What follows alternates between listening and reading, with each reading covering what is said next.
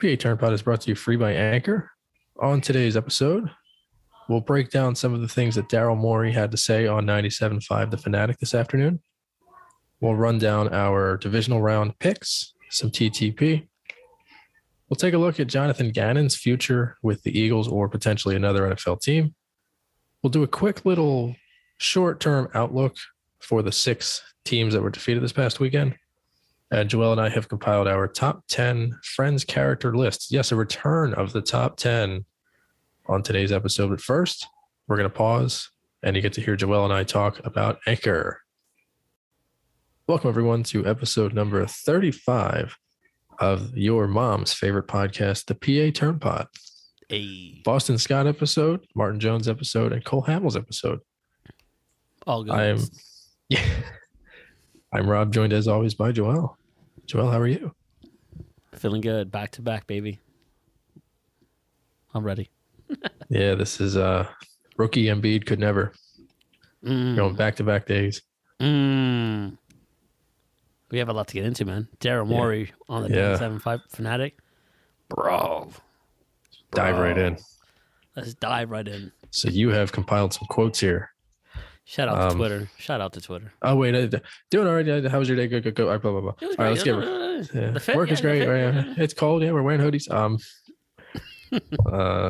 So it's mid-January in Pennsylvania, the East Coast. It's brick out sometimes. Feels like Alaska in my office right now. I was actually, before we jump in, I told Joel before we started recording, this office is either an igloo or a sauna. And last night it was like being inside of a microwave, minus all the cancer and stuff. And tonight it feels like I'm just becoming like I'm getting like hypothermia. It's like when we were talking about it yesterday, we're Animorphs. You're becoming an icicle. A replica of yourself out there. Yeah. All right. When you put these quotes together, well, you didn't put them together. You compiled these. Yes. A lot of interesting stuff. So Daryl Morey was on today with Mike Missanelli on the 97.5 Fanatic, like midday show. He was on it, right? I was listening. I didn't hear every second of it. I was listening to it. Like I have the radio on when I'm at work. I don't like actively listen a ton. Some of these do stand out because I heard them and I made mental notes because I was actually going to talk about them tonight. Mm-hmm. But he was on a couple months ago with Missanelli.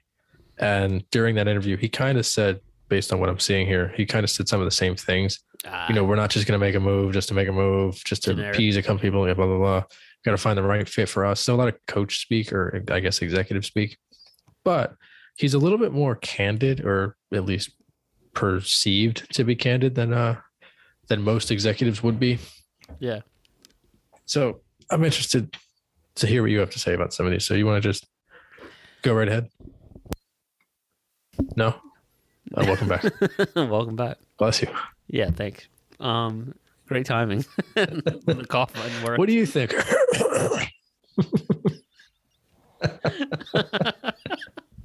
Oh, man. We are in rare form. It is.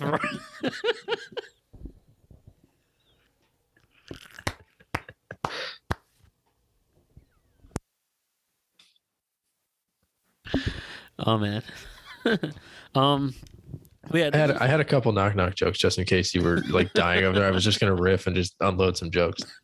So while Joel collects his thoughts, what's the difference between a regular frog and a horny frog? I have no idea. The regular frog says ribbit, ribbit, and the horny frog says rub it, rub it. My man. All right, go right ahead. So Daryl Morey on with Missanelli, a lot of executive speak. Yeah. I want to hear your takeaways first before I kind of unleash my takes, if I even have any. I mean, some of this, like, I'll read some of the quotes that I compiled from the Twitter. Like, I didn't get all the tweets, but like some of it said. It was like, a lot of nothing, in fairness. It was a lot of just like, I can't necessarily speak on that. I can't talk about specific. And he's got a lot that he can't say. He's probably going to get fired or fined for tampering in some respect. But he's got to be careful. He did a good job of walking the tightrope. I mean, I did like tampering. You want to go straight into it. He named a specific team in there. Oh, he did. Yes, you're right. And it says right here, it's like, he says, there are deals with the Kings that could work, but doesn't think that the deal will be offered. Now, that posed a question to my head, because we talked about it literally yesterday. Yeah, we talked about it yesterday. Players. What is he specifically looking for that you and I, and probably the world knows the Kings are not going to give up these amount of assets for BS and maybe Tobias. And if Tobias is part of the trade, it's going to even lessen it. Because you and I, let's be real, like we don't think the Kings didn't make any offer. The Kings probably made offers. Oh, they definitely made an offer. So what offer is he looking for that the Kings haven't done yet or refused to make that would send this whole thing in motion? That's one thing. Yeah. Another one, which was eyeing, is that all of a sudden Tobias Harris is now a Sixer still. He looked like he was off the trade blocks because now it says, in quote, "This is literally our way to pair Embiid and Tobias with another impact player to try to win a title. If we make a deal just to feel better, that will actually hurt Embiid and the team's chances of winning." What are your thoughts? So I think he's right. Well, I don't know. So here's the thing. So he mentioned, and they have to have these like analytical models that they're using. Yeah. He said, say we have a 3% win the chance percent. I can't think. It's so cold in here. Say we have a 3% chance to win a championship right now with the way Joel is playing. Yeah. He says if that moves up to a 4, that does nothing for me. He said he wants to widen that to like a 5 or a 10. What he's saying basically so any trade they make is probably going to help them unless they're removing a player from the active roster. Yeah. Simmons is not really on the active roster, so anything you get for him will be a positive in some respect, but it'll be a marginal difference at best. And all they would be doing is trading him for the sake of trading him, which is not something he's prepared to do. It is howling outside. So let's say, here's a good example. So let's say they do the Buddy Hield, Harrison Barnes thing. Let's just say it's those two, maybe some picks for Ben and maybe like something else. Sure, that might make you a little bit better, but is that really going to win you a championship? Do you think Morey is sold on Maxey? Do you think he would rather get Fox? That's a good question. I think he is more sold on Maxey than he is Thibault. But I think Maxey's true potential is not as the starting point guard on a team. Like I think his potential is probably more of Shake Milton? That's not a horrible. Yeah, I think right now anyway, he's better off coming off the bench. However, I do think I'm trying to think like who are some of those teams that just have like a bunch of guards? Like like Denver has like a million guards, it feels like. Or I think Atlanta does. Yeah, Atlanta's got some guards too. Like I think Maxey would benefit from being the second or third best guard on a team. Which I mean, whatever you consider him relative to Curry, I think he's like third on the pecking order. Yeah, well, it's second on the pecking order now that Ben's not playing, but last year he was like the third guard. I think that's best for his development, although he is playing a little bit more now. Yeah. I think he's sold on Maxey, but I think he realizes Maxey has value. Oh, yeah. And I think protecting him and maybe not trading him is going to help. And also, I think you would also look at team chemistry and fan base. People love Maxey. And Embiid loves Maxey, more importantly. Yeah, and you don't want to upset that dynamic, you know? Especially after, like I said last episode, we will do a little bit of a deeper dive into kind of what went wrong throughout the process. I really don't want to, relitigate the whole process because I lived through it, and so did you, and it was excruciating at times. And looking back, Embiid, let's just take a quick look at his morale throughout the years. And this is all just going to tie into how much he likes Maxey currently, or at least how much he says he likes Maxey. The franchise and the process are like friggin' like peanut butter and jelly right now. So he gets hurt, breaks the foot, stress fracture, the back injury. He doesn't play for a couple of years. He doesn't like all the players on the team. They bring in Luc Mbah a Moute to kind of be his mentor. After 1 year, he's gone. Embiid's got no true friends. They get rid of Noel. They draft Okafor. Okafor plays well, and then the second year he's playing with Embiid, which does not favor him. They go out and they get him Redick. They go out and get him Butler. They get rid of Justin Anderson, one of his best friends on the team. Redick's gone, Butler's gone, his two best friends on the team.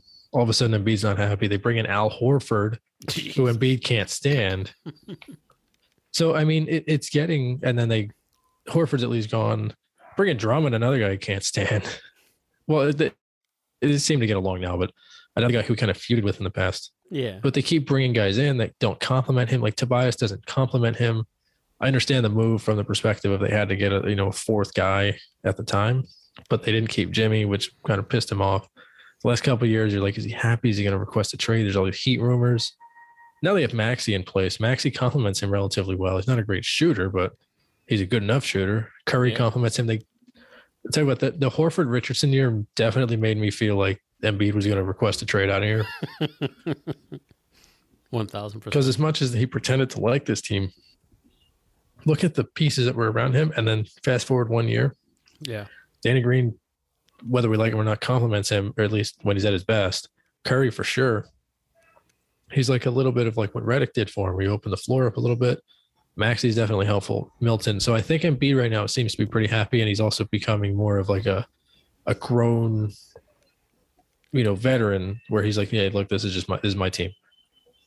I agree. So I think Maxey makes it makes a huge difference to his ability to, continue getting better, but also, for how much he likes this team. And did you see the quote that Maxey had yesterday? No, I didn't. So Maxey, when they asked him, I guess, about Embiid, because Embiid had his like historic game, only the second time in Sixers history that a player had 50 or more points on 30 or fewer minutes. The first one was Wilt Chamberlain, who's done like everything in the history of the world. Right. Maxey went up to him and said, "Who are you going to be tonight? You're going to be Dirk or you're going to be Shaq?"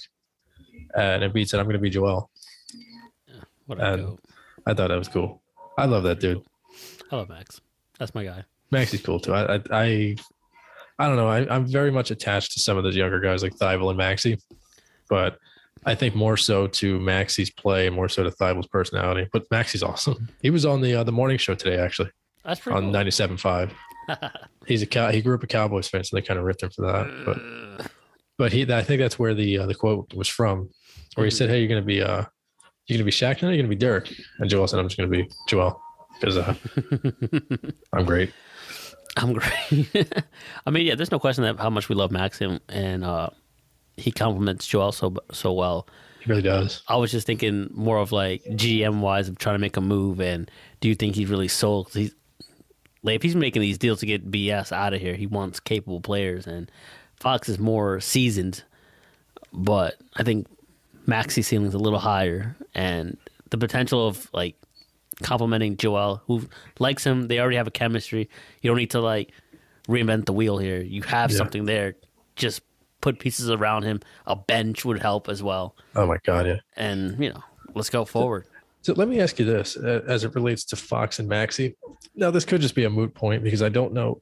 Do you remember what it was? Was it the Sixers that were uninterested in trading for Fox, or was it the Kings who were unwilling to trade Fox? Because I remember a report coming out and the two sides were different. Like one would trade him, the other one didn't want him, or one would not get rid of him, the other side wanted him. I think it was Kings unwilling to give up Fox. They were willing to give up Beal. I don't want him anyway. But not Fox. I don't want him anyway. So here's a question for you. And I think Maxey right now has more value than Fox from the standpoint of Fox is approaching, if he hasn't already, he's got to be approaching a payday. Maxey's on year 2 of, I think, a 4-year rookie contract. And then he would be a restricted free agent. Fox is just going to eat up more of your cap. And Fox, I feel like, has not gotten better. He was very good as a rookie and very good thereafter, but I feel like he's kind of plateaued to an extent. And I worry about his growth kind of going on like almost like a roller coaster where it's kind of going in the upswing and then it kind of just flattens.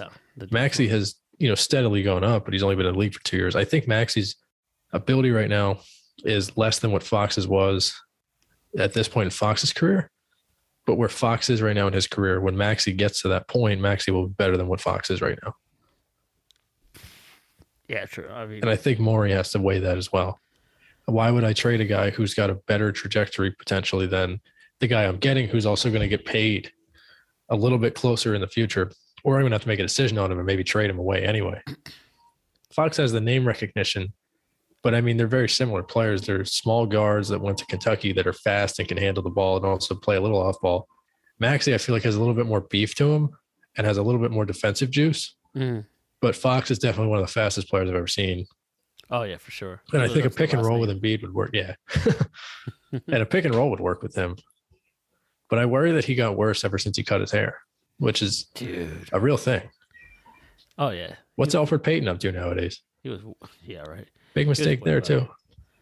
I mean, and it can go the opposite. Like, James Harden without a beard was suspect, and then with a beard, he's like lights out. Became an MVP. To touch on Fox's contract, he's actually in the first year of a 5-year deal now. Oh, Christ, what's he making, 20 plus? He just finished his rookie year. He is making 28. Wait, let me see. I'm good. I'd rather have Buddy Hield for 20 for 2 more years. Here's the contract right here. Contract is 5 years, $163 million. I'm good. That's all I need to hear. But you can keep going. Average salary is 32.6. Also, I'm good. He's a free agent in 4 years from now, so unrestricted. I don't like that. The Kings might like that. His cap hit this year alone is 28 mil. Oh, so only 10 less than Tobias. The last thing I need is another albatross contract when you're this is another thing. Morey wants to shoot for the moon and win a championship. Fox isn't winning his shit. So that's probably, I think it's both. I think Fox probably isn't even in the talks. Because why would you sign him and then, all right, we'll trade him? Maybe they like Halliburton, or maybe they realize they made a mistake. True, but then would you want to pick up that contract? Is Fox the impact player that you're looking for? I don't think so. I think Fox would be great on a team like, if Cleveland didn't have the guards that he has, yeah, Fox would be great on the Knicks. A team that is like kind of thinks that they're good enough to contend, but really isn't. So a team like the Knicks would be perfect spot. Took the words right out of my mouth. Or like the Clippers, like a team that the Cavs? Yeah, so the Cavs are the first team that popped into my mind, but they already have Sexton and Garland. But Garland, by the way, I would take in a heartbeat. I wouldn't trade him. I wouldn't take him for Maxey necessarily. But if he's the centerpiece, then yeah. Facts. Yeah, if he's the centerpiece of my trade to get rid of Simmons, then I would certainly listen. I mean, I'm listening to any trade offer I get. However, he's definitely a guy I would consider. I don't really want like Isaac Okoro or Kevin Love or any of the, they still have like Chetty Osman or whatever. But I would take Love, Allen, Garland, a pick here and there, and maybe Markin, but then turn that around and gift off Love and Allen because I don't need them. Do you think Cleveland signs off on that though? I mean, they're trading you their starting 5. They're trading you their starting You're 1/2. Getting an all-class player in Ben Simmons, and he's like 7-foot point guard. You know, he can do it all. He has all the intangibles. I don't know. I think that he's more he's the likely second coming of LeBron James. Cleveland. Yeah, I was thinking about that too.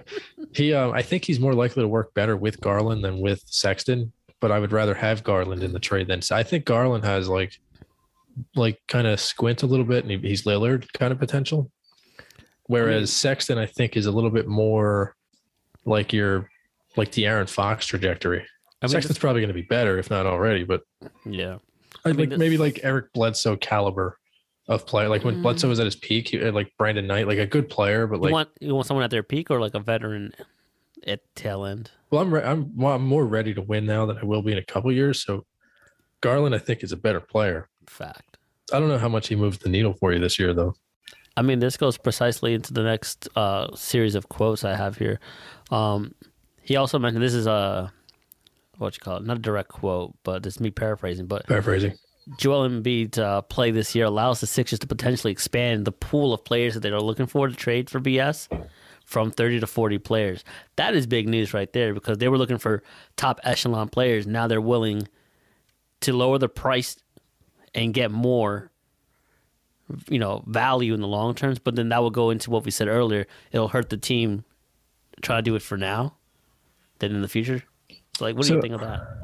I don't think it's Joel Embiid's play that has widened the talent pool that they're going to be picking from. I think it's lack of traction with the trade talks is what's truly moving that and making a wider pool. Them? I'm sure Embiid's play has kind of affected it a little bit because they feel like they can surround him with players that maybe aren't as great. That maybe before the season they figured we need a Harden, or we need a Beal, or we need a Lillard, but maybe now they realize they may not need that, but it's still ideal. I mean, because here's another quote that he said on Fanatic. It is precisely because Joel is playing so amazing that deal must be the one. It has to address our defense, which isn't good enough, our rebounding, and our creation. That is pretty good that he knows the 3 things that are lacking on this team, and he knows that whatever deal that is going to get done has to be the one, quote unquote, the one, because you don't want to mess this up. You don't want to have another Charles Barkley situation on your hand, or something. You also only have one chance to make this trade. You don't get, if you mess this up, you don't get another chance. Mulligan? Yeah, it's not like the Covington and Dario trade was like the only chance they had to make that trade. They didn't just all of a sudden a week later go, all right, wait, actually, that's let's go get someone else. But this is your only chance to trade this guy. And it's like with the Harden thing with the Rockets, it was like that was their only chance to trade him. Mm-hmm. They can't screw it up. And by the way, we talked about yesterday about a trade that was mutually beneficial for teams in the same conference or whatever. Yeah. The Chris Paul for Russell Westbrook trade wasn't too terrible. The Rockets still made the playoffs and tried, their best to be better, and they weren't. Chris Paul took the Thunder to the playoffs. So that was the only one I could think of last night. I mean, yeah, that works. Small tangent, but still, it's small. It's a small sampling. It's never really happened. That's why it doesn't. I cannot see Ben Simmons going to Brooklyn. I can't see Harden coming to the Sixers. Like, I don't see that unless he forces his way here, which is hard to think of. And that's like, I don't see the Wizards giving up Beal to come to the Sixers unless he's a free agent and he chooses to come here, or he forces his way out. A lot of these guys I don't see moving. I don't see Lillard getting traded. I think he's pretty happy where he is. He's content. I would certainly imagine he wants to be the guy that Westbrook wasn't, which is a guy that stays in one city and still doesn't win. Well, then you just saw Giannis do it. Yeah, he's there forever. And that's in a small market in Milwaukee. If it is a small market. Big contract, though. Yeah. Oh, yes. So nobody's throwing him any benefits for playing in a small market. Here's another quote that I thought this was contradicting, and maybe it's not. You can help me here. But here's two quotes back to back on the tweets here, too. That's why I thought it was contradicting. But one said from Daryl Morey, quote, "We are looking to make a deal that will make us a championship contender," end quote. The next tweet right after that says, quote, "I believe this team, even without any changes, has a chance to win a title." So which is it? Is he content on just not making a move, thinking we can still win a title as is? Or as he's saying, we're looking to make a deal that will make us a championship contender. So are we not or we are? I don't understand. He's just, like as you said earlier, talking GM talk. Yeah. Not trying to get fined on top of that. And just, trying to save face. That's all it is. It's just him talking in circles because he knows that he's got a, certain audiences are going to be listening to what he has to say. But I think I don't think they're a championship contender the way they're currently constructed. No, unless somebody takes a big step forward. But that the only guy that's doing that right now is Embiid and Maxey. And Tobias Harris needs to hit 25 a game. Danny Green has to show up. I forgot he was on the team at the time. Korkmaz needs to be consistent off the bench. Yeah, Korkmaz has been kind of a letdown. Curry needs to step it up just a little bit. Yeah, he's been a little bit less. And Maxey, turnover poppy. Let's settle the breaks down and just manage the game and shoot your shots. Shake Milton. Shake Milton, Jesus. The thing is, they have enough depth because I feel like their bench is better right now than it has been in a few years. Mm-hmm. Maybe except for the Toronto year, but even that year, when Embiid wasn't on the floor, they got torched. So, I mean, trading from a position of strength, which is a guy that's not even playing, and maintaining some of that depth, like your wings, you have decent wing depth. I don't know what you consider Harris. I would consider him just a 4. But you have Green, Thibault. You have Niang can kind of play the 3. You have Milton. Isaiah Joe has come on a little bit of late. You have Charlie Brown, and then you also have Korkmaz. So they have a decent depth. And if they have to move a guy like a Milton, which I wouldn't be surprised if he's one of the guys that goes at the deadline. Because Morey did say they were going to make a trade, or they could make a trade. Whether it's the trade or a trade, I think you're going to see a guy like a Shake Milton get moved for like a veteran 2 or a veteran 3. They can come in and get you buckets. I don't know if that means you're getting Lou Williams, which I don't think would be. I think that's a redundant move. Or like a guy like that, you know what I mean? Like, he can get hot though, just like Milton though. So it is a redundant. Difference is like Lou Williams is like a professional scorer. Milton is like an unfinished product. But like a move like that is what I'm kind of referring to. Like if they traded Shake Milton for Eric Gordon, I don't think I'd be surprised.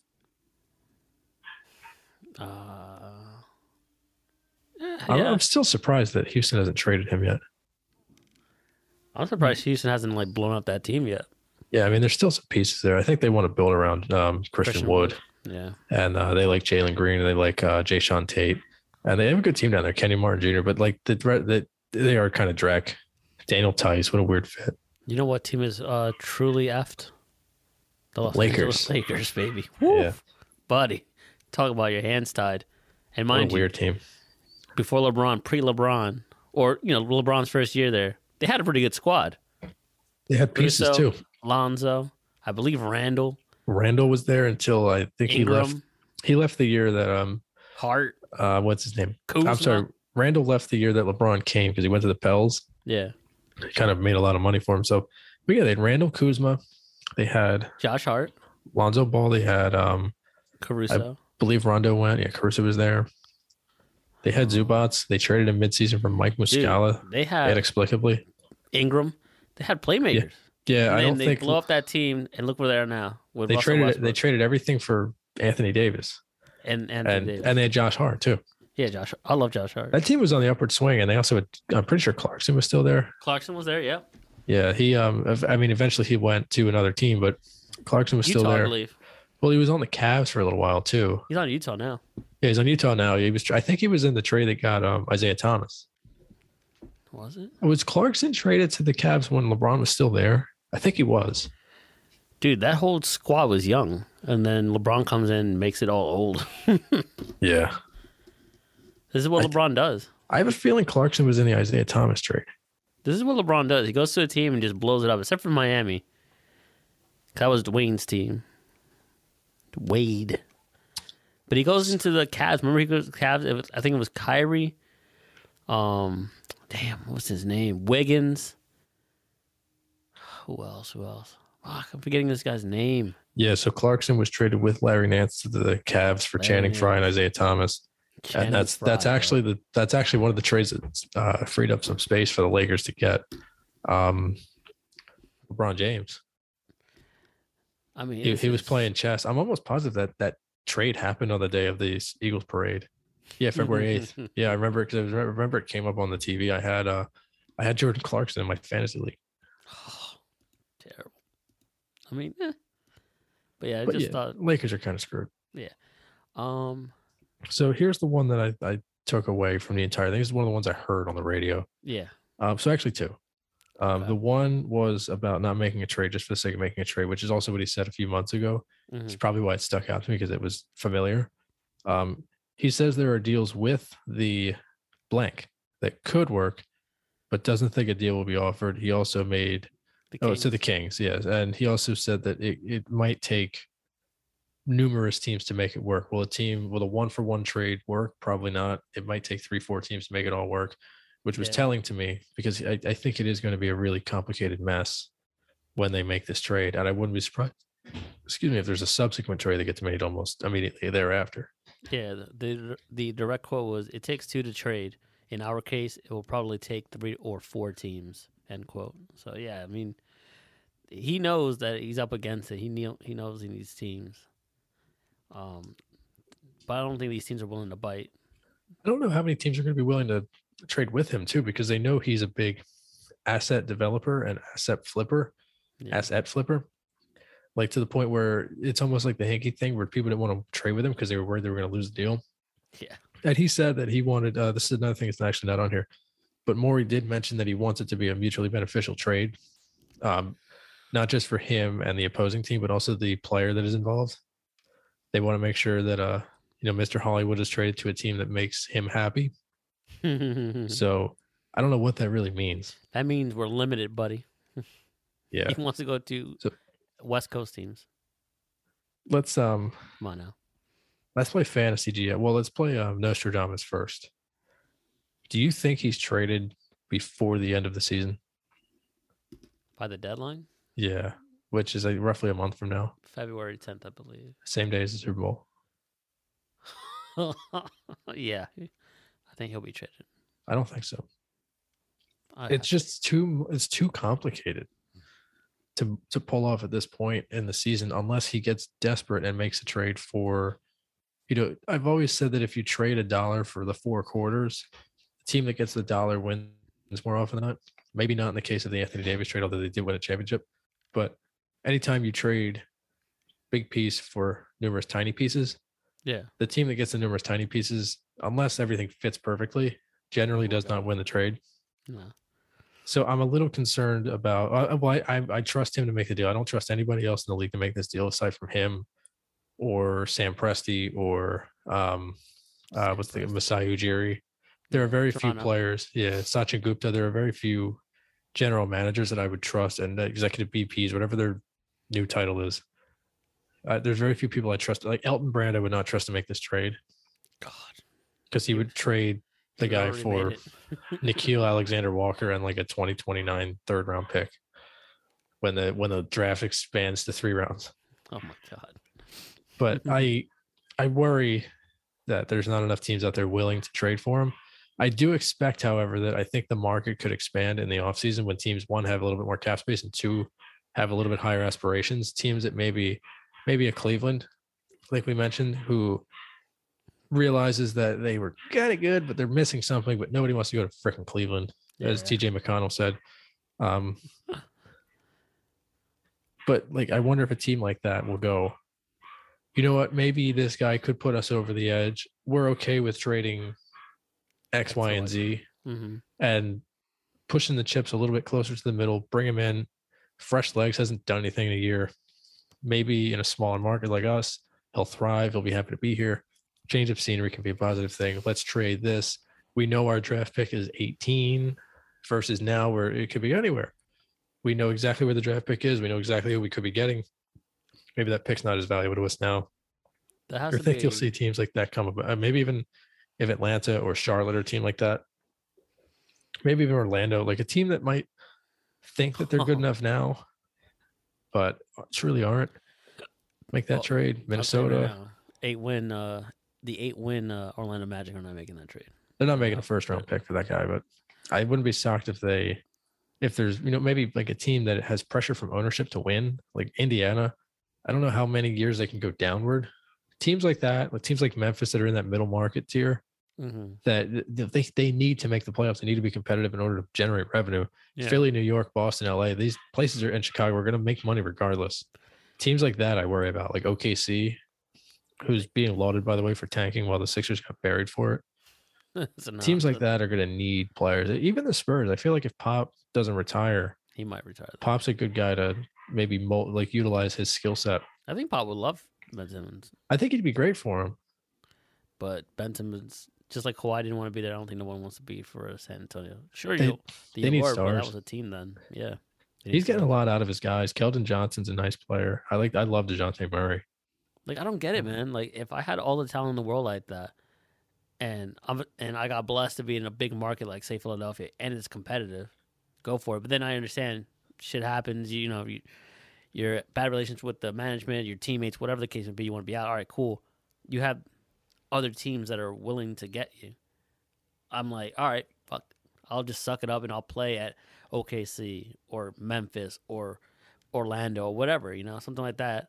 Make my bread, get my stock up, get my confidence up, get my game up, and then have leverage to then go out and get the big contract that you want and go out to an LA or a contending team, Like, I don't get it. Like, these stars are ridiculous. They just want to win now and want to go to wherever they want to go immediately instead of putting in the work and getting your stock up. Like You're we right. said at the beginning of this, Ben Simmons is not good enough to request a trade. Just like with Shaq and Barkley buried him earlier in the season for this. And they're right. Not that and you mentioned it as well, I believe. He's not that good to be. I think when Rich was on the first time, Yeah.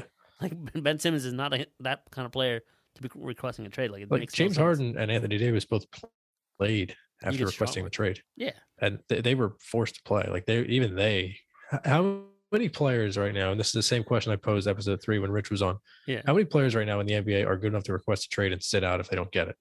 exactly. 5. Kawhi Leonard, Steph Curry, Porzingis. LeBron James, Kevin Durant, and like maybe Luka. Maybe Giannis too. I'm sorry. Yeah.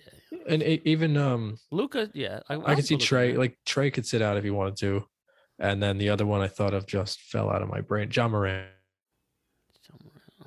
Who else? Oh no, no way, no way, no way, no way, no way.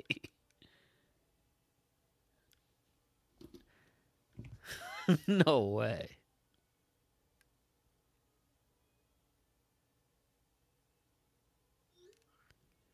I think we lost Rob Van Grapel. We lost Rob Van Grable. Let me see if I can get him back here.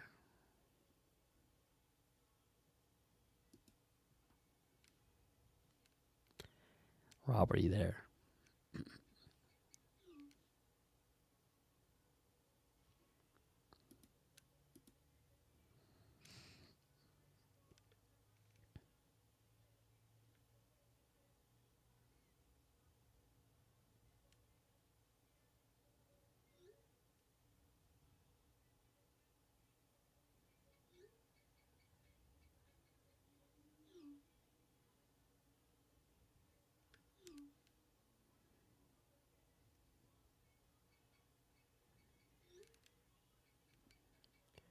We temporarily lost Rob Van Grable. We're trying to relocate him. I have no idea what's going on. This is abysmal.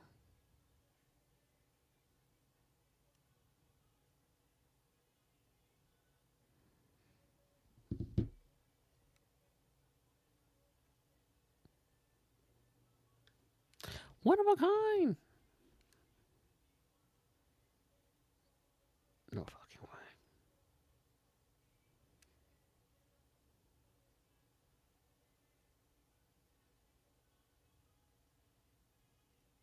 Roads, and now we're starting to experience, unfortunately, in freeze thaw, we see this water main breaks.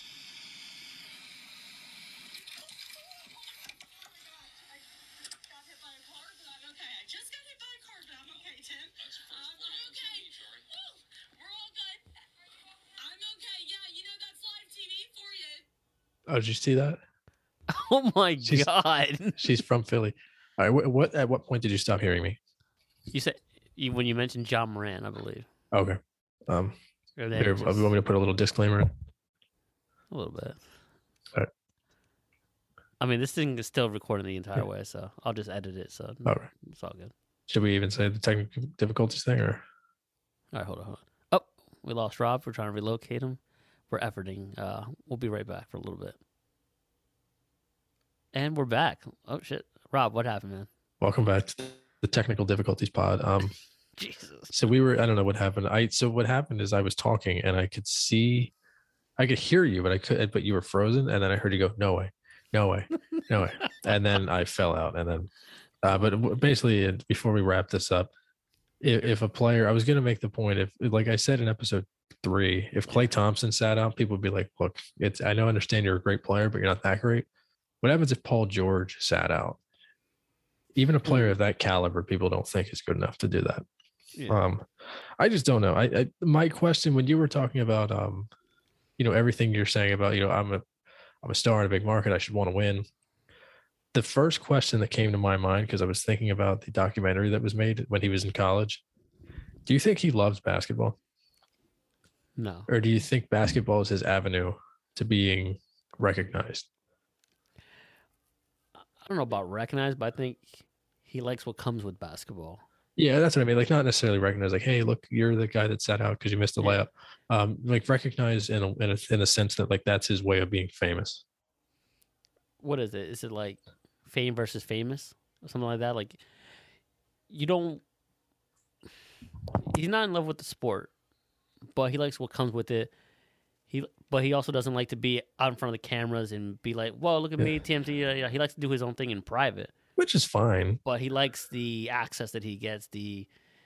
What's the word?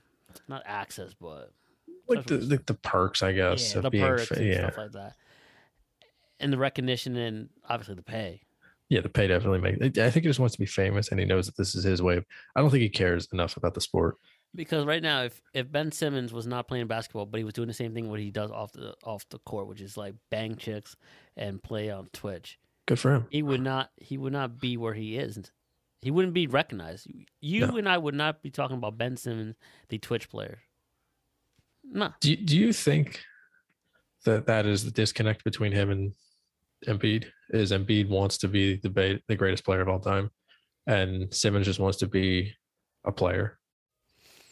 Yeah. Not necessarily a player. I think Ben Simmons just wants to play his game Yeah. and just wants to, just come and do his thing and Hey, if we win a chip, we win a chip. But like, Yeah, get I'm here to mine, get get the my chip. money.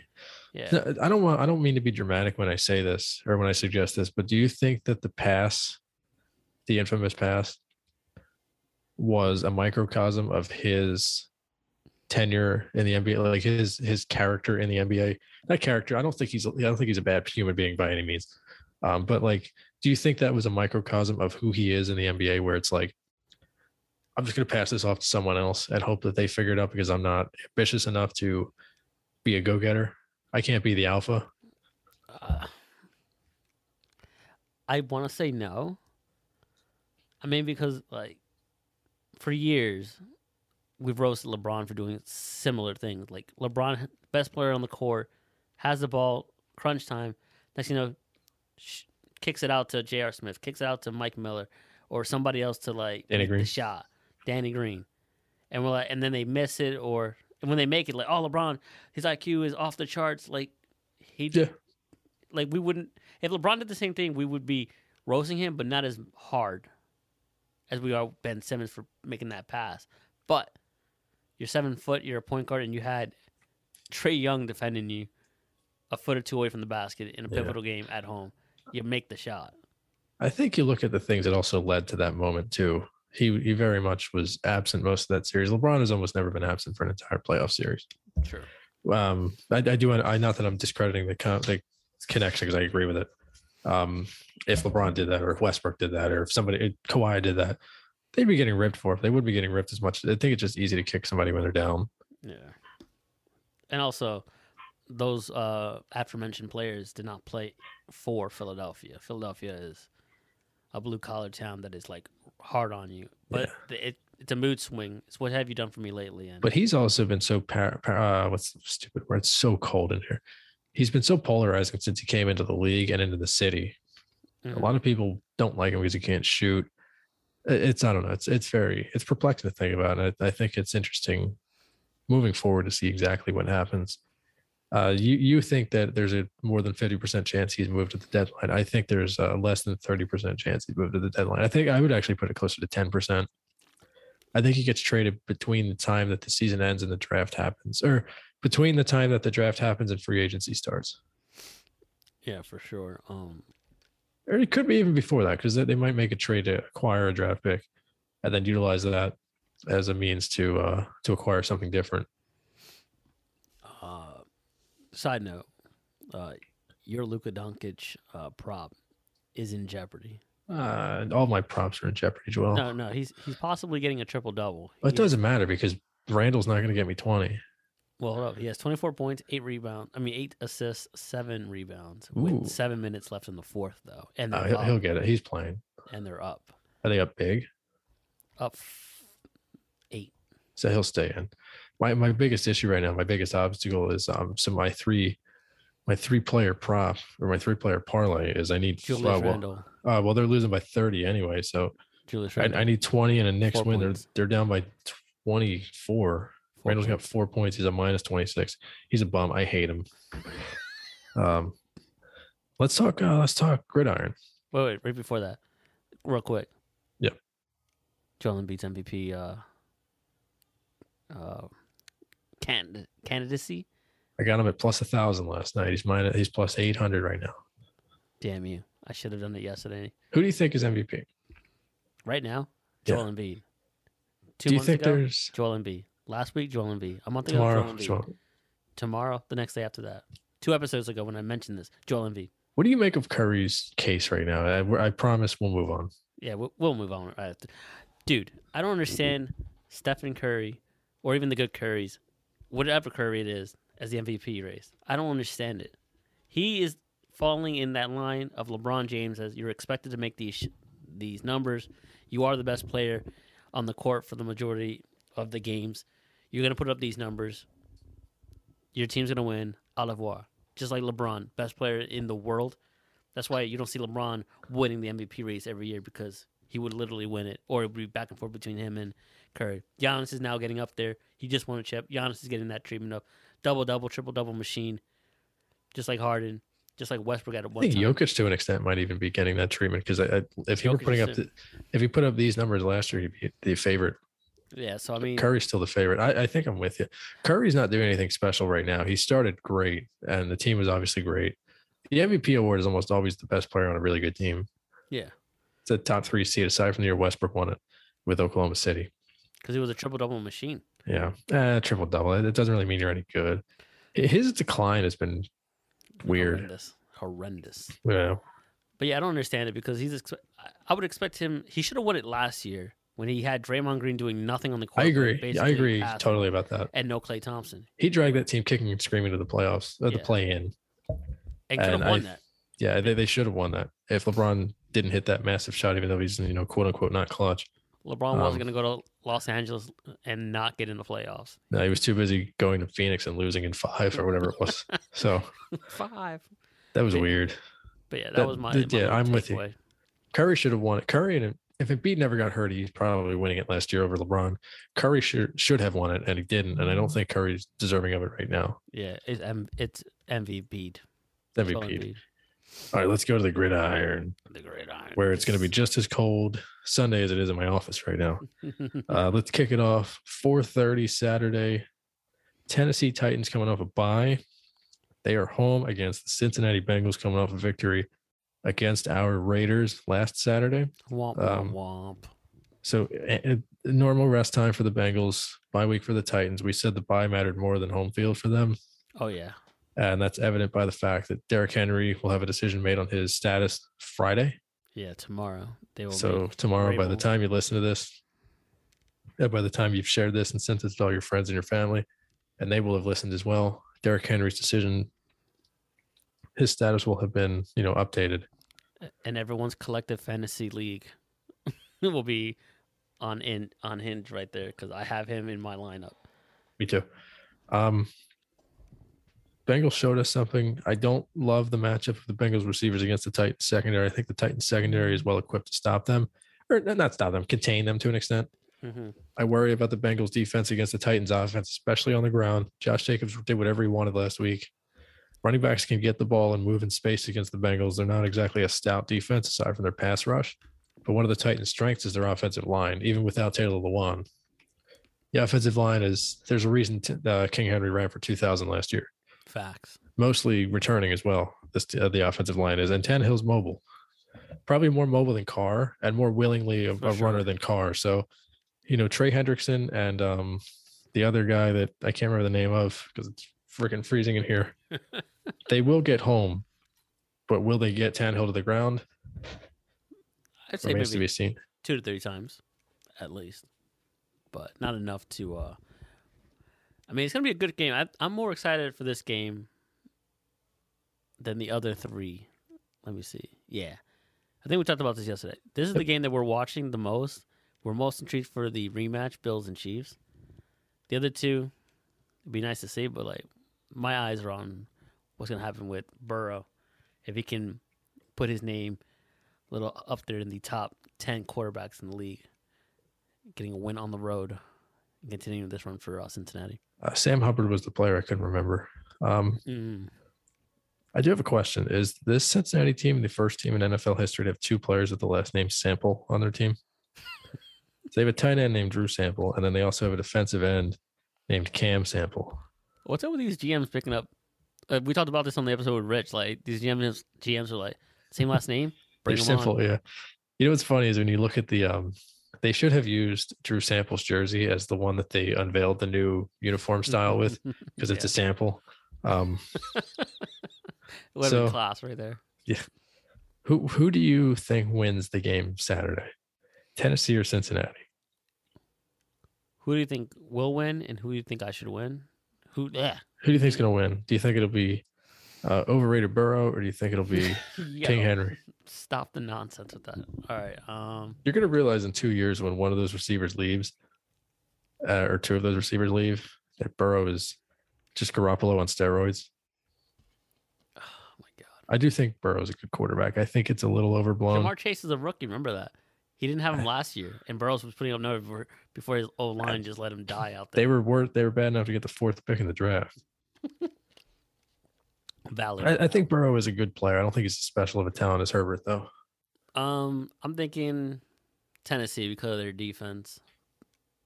I don't know. We can't put any stock in Henry coming back. Yeah. Because we don't know the status. Because of we're recording on a Thursday. Normally we do on Friday. Even if he plays, Even if he plays, is he what- at 100%? Is he going to get the load? what will his role be? I mean, the 3.5 line kind of leads me to think that they expect him to at least play in some sort of a limited capacity. Yeah. I worry a little bit about them with a bye from the standpoint of they are not as well. It helps guys like AJ Brown and Julio Jones have been banged up. Dude. Julio Certainly helps Jones. Tannehill. Tannehill's played every game the last couple of years. Couple older guys on that team could benefit from it. I think Tennessee wins. Same. There's just too much potential offensive power for the Tennessee Titans because I don't know what, but like when we thought Julio Jones signed with the Tennessee Titans, we're like, damn, him and AJ Brown, let's Yeah. go. And then A.J. Julio Brown- Jones hasn't got a touchdown until like what, week 18? He got his first touchdown. Yeah, well, he's never been a big touchdown guy. Even when he was with Atlanta, I feel like he went a couple of years without scoring touchdowns, didn't he? Nah, I highly doubt it. He was their best player. But he went a while without scoring a touchdown. Maybe it was a red zone touchdown. He hadn't had. He would go. There was a while weird without stat him. about him. I'm sure there was. Do you have it? I'm going to take a look at his game, his His yearly game logs? Okay. logs. I don't have his game logs in front of me, but All right. Well, I mean, that's what I'm saying. Like, you have Tannehill, who's a mobile quarterback, but who can sling it.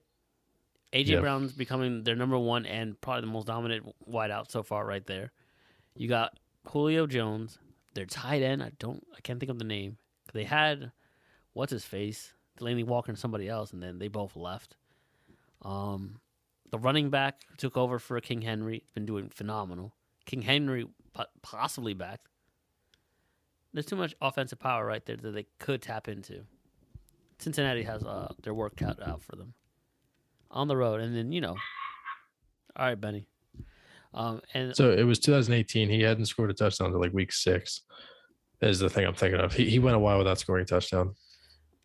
well, that's valid. He can go on a He's also streak. never had a big year touchdown wise. Looked like 8 or 9 might have been his high. But see, that's an average 8 or 9. 10 That's as a high. a second year player. So he went 8, 10, 2, 6, 8, 6, 3, 8, 6, 3, 1. Last year was a shortened season. This year also shortened for him. So I like the Flyers lost. In other news, Yeah. uh, But yeah, I don't know. I think that they will. I just think the Titans are a better team. And Bengals are hot right now. I don't put any stock into the week 18 game because nobody played. But they are hot, riding high. they didn't even play. They have what is very dangerous at this time of year, and that's irrational confidence. And they remind me, ironically, a little bit of that Titans team a couple years ago that went to New England and beat the Pats. Mm-hmm. And then they played, I forget who they played the second round. They beat them too. Might have been the Ravens. And then they played the Chiefs in the AFC title game and darn near won that game. They put up a fight. But the Bengals do remind me, they're like definitely an irrational confidence team. And I think that's a dangerous team to play right now, as a team that doesn't believe they can be beat. Going for broke on that one, and it's the playoffs. And the Bengals have nothing to lose. Nobody was expecting them to be here. Burrow said it before the season. But, whatever. All right, the same night, I said this yesterday. This is cruel, having the 49ers not only go to Green Bay for a playoff game, but also play at night, where it's probably going to be pretty cold. Probably a blizzard. Yeah, porn star Jimmy G. They're going to need to run the ball to stay in this game. Packers -5.5, over under 47.5. By the way, the over under in the first game is 47. These are all in the same ballpark except for Bills Chiefs. 5.5, 47.5. This is the biggest money line disparity. -245 to +200. All the other ones are in the ones. So this is the game that Vegas believes will be the widest gap. Still less than a touchdown. It was, I believe, wasn't it 6 even yesterday? I think. I think I made the comment it was a full touchdown. So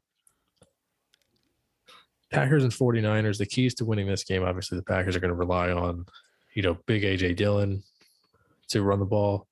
They're going to rely on Devontae Adams, Robert Tonyan, Rodgers, obviously, Packers pass rush. And then the Niners are going to rely on their strength, which is running the ball and short, quick passes to their fast receivers and their big tight end, George Kittle. So we'll see what happens.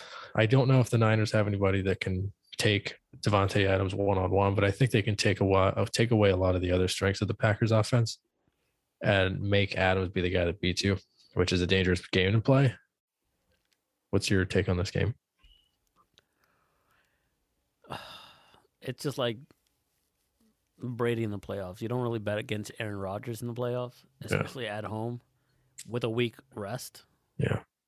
Um, A little bit of motivation as well because they got their butts kicked in San Francisco 2 years ago in the NFC title game. That's true. And this is like quote unquote their last dance, him and Devontae Adams, whatever Yeah, that means, potentially. with their future.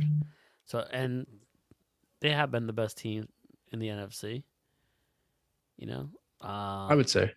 and according to looking at prior to the show doing prep, I was looking at something like I don't know, like transactions, I believe, like in the NFL, and I happened to see yesterday, I think. Oh, wait. They activated Randall Cobb from the IR, so that's a weapon for Rodgers right there. I had no idea Raheem Mostert was coming back. Yeah, I was going to say that too. Raheem Mostert's coming back off the COVID or whatever list he was on. So He had to be hurt because I don't know if he he hasn't played in a while. It said reserve / COVID list. So Okay, so that's probably that. That's probably the COVID stuff then. maybe it's COVID, but I don't know. It's been a while since I've seen him play though. Yeah, so like those two players are game changers, but they've been out, so they are a weapon on the field. So we'll see what happens on both ends right there. But I think this is a lock. I think it's cruel that they did this to the 49ers, but hey, this is what happens with seeding. So it was bound to happen to whoever was getting that seed anyway. Yeah, they were gonna have to go to Green Bay anyway. Yeah, I mean all roads lead to Green Bay unless they get knocked out. And Deebo Samuel's, he has to be like damn near perfect and then some for them to like win because he's their best player on offense right now. I think Kittle too has to be play a bigger role this week than he did last week. I'm thinking he already does in the fact of he probably sucks up so much attention on the defense as that's what leads for Jennings to be open and Deebo to do what he does on the ground or even Brandon Ayuk as well. Yeah. So I mean, this is gonna be a good game, interesting game, but like we'll see what happens. I mean, my money's on Green Bay though. I'm gonna go Green Bay as well.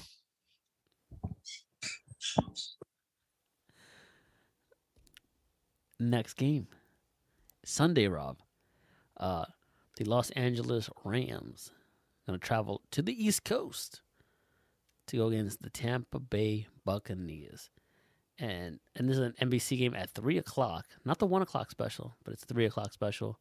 Matt Stafford, again, testing his playoff run here. And it's not an easy one as he goes to Tom Brady and the Buccaneers. We're the host of the Super Bowl last year, so yeah, let's see what happens here. Both these teams basically coming off of a bye because the Cardinals and Eagles combined probably couldn't have beaten one of these teams. I think the Rams are coming to the finish line a little healthier. Things seem to be coming together for them a little bit better. Yeah, but the Buccaneers still have the best player in the world. I'm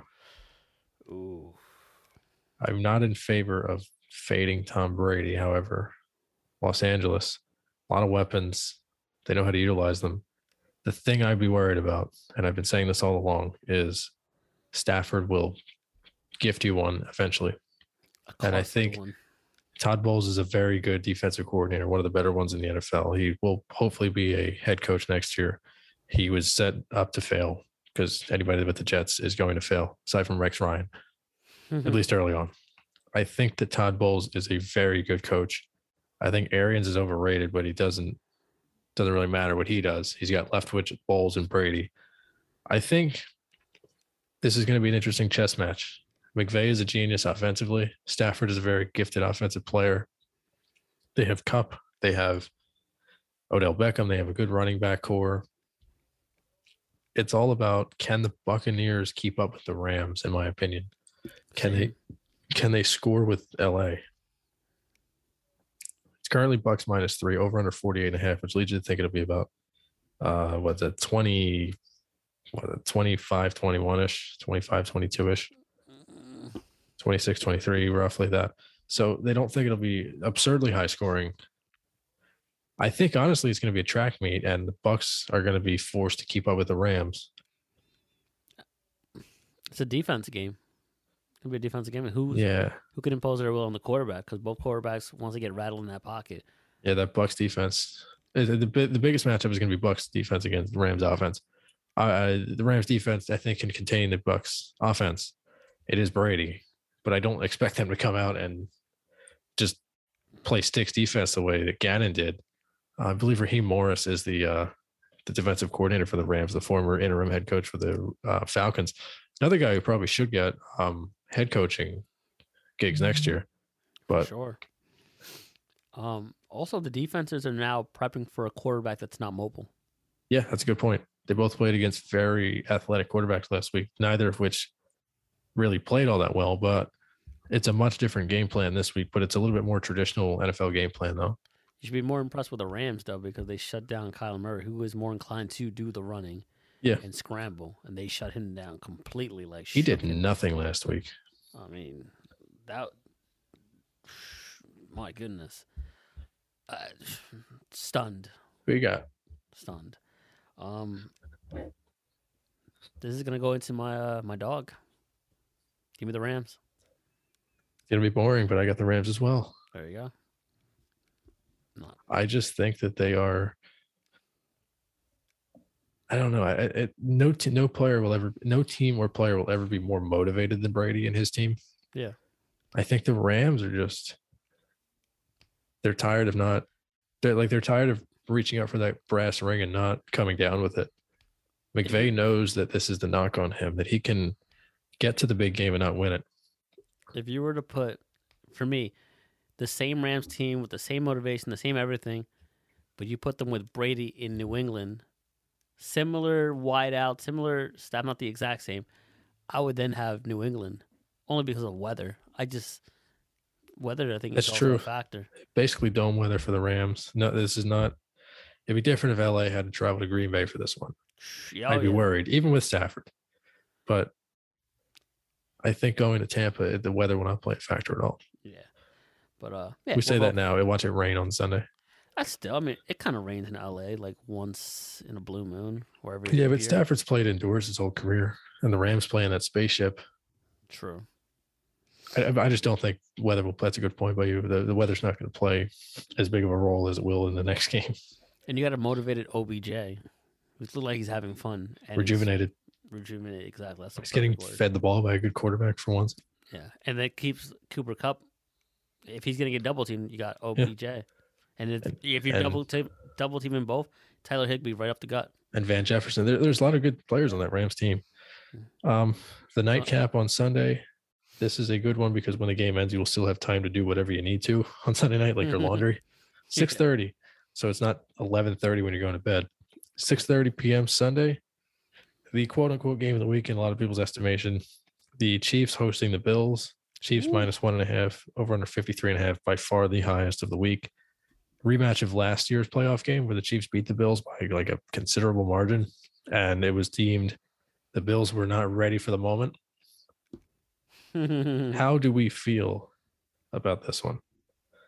This feels like Goliath versus Goliath almost. Yeah, right. The unstoppable force versus the immovable object. And also, I think earlier this season, the Bills walked into Kansas City and destroyed the Kansas City. And that's when they were like a shell of themselves. Yeah, that's before KC finally got right. That's before we birthed the RGGB. That was probably the genesis of it, to be honest with you. It was. Because the Chiefs, that was weird. Everybody and their mom was on the Bills that week, and that was one of the few times that I faded the public and felt good about it. Yeah. The Bills beat the piss out of the Chiefs that night. I think it was a Monday nighter. Yeah, it was either a Sunday or a Monday. I know I went out to a bar, which I normally don't ever do. And I happened to see on the TV, oh, look, the game's on. Saw the score. I'm like, that's a wash. Yeah, no thanks. It'll be a little bit different story this time around. Mm-hmm. I think. So it's McDermott against Reed. Does Reed have the same track record against his former assistants the way that Belichick does? I would assume he's got to. I would hope so. He's probably beaten Nagy. He beat Peterson. He beats the shit out of Nagy. Yeah. Probably beat Gruden. I would like to see him versus Bieniemy if Bieniemy ever leaves. Woo! Yeah. Give me offense on offense. Let's go. McDermott's a really good coach, and I think that was a really good hire by them. And Dude, Carolina's they should have hired him. yeah, well, they had Riverboat down there at the time, so at least they were kind of set. This is interesting. I'm indifferent with this game. Mahomes has been electric in his playoff career, with the exception being the Super Bowl last year. I think the Bills are equipped to do what the Tampa Bay Buccaneers did to him last year, though, Mhm. which was just get pressure on him every play. Tons of weapons on that. Tons of like great players on the defense for Buffalo. Obviously, missing Tre'Davious White's going to hurt, especially in one-on-one against Tyreek Hill, who is not 100%. Kelsey is over 100%, it seems. The Chiefs' offensive line this year is a little bit different from theirs from last year, though. So I am going to defer to you. Who do you got? Well, let's just jump right into our TTPs because that is my dog of the week. Buffalo Whoa. Bills. I think they do it again. No, and not only that, I'll double down. Give me the points plus 1.5. So two of your TTPs are the Bills. the Bills. So the Bills plus 1.5 and Bills money line as I the am dog. all in. So on Bills Mafia and dildos. Pause. I have the Chiefs winning this game. Terrible. My lock.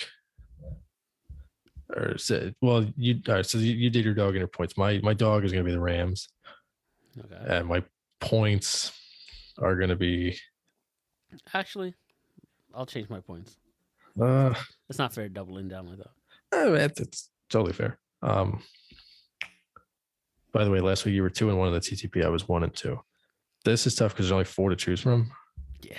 The points for me this week. So my dog is going to be the Rams. My points. Let's go. You might take the one that I'm taking. I'm not touching the Bengals game. You, I mean, in theory, I should take the Rams plus 3, but I'm not going to take them. I want to go Packers minus 5.5. that's what I was leaning towards. I'll go Chiefs minus 1.5 then. No. I was leaning towards that, but You sure? But I do love the Rams. Like I have Okay. been winning this, so I'm going with Rams. That's fair. All right, I'll go Packers minus 5.5, and then my lock and your lock and Drew lock. Can we do a prop for this for our lock? Drew Lock is not playing, so. Oh, he's not. Okay. Because I feel like I have I'm sure I could find a prop that could be my lock. I don't really know. Yeah, I'll do it right now. Cooper Cup touchdown. Yeah, you're probably right. 2 touchdowns. How about that? Make it interesting. You know what? Let's do that. Why not? OBJ. I'm gonna do a parlay as my lock. OBJ, Cup, and So Mostert's back, right? Mostert is back. Will he start? Will he have significant playing time? I have no idea.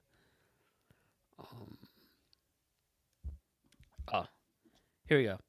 OBJ, Cup, and Knox. Dawson Knox of the Buffalo Bills. All touchdowns. That's my lock. Book it. Do.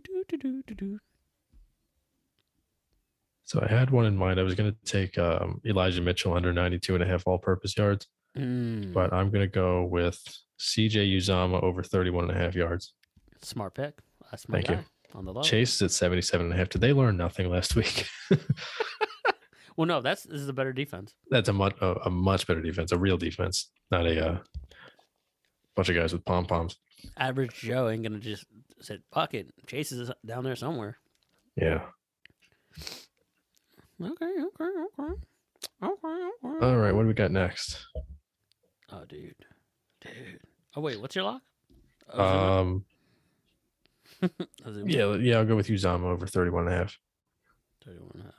Okay. I don't feel good about it, but that's the first one that popped out to me. Was that or Elijah Mitchell? And I don't even know who Elijah Mitchell is.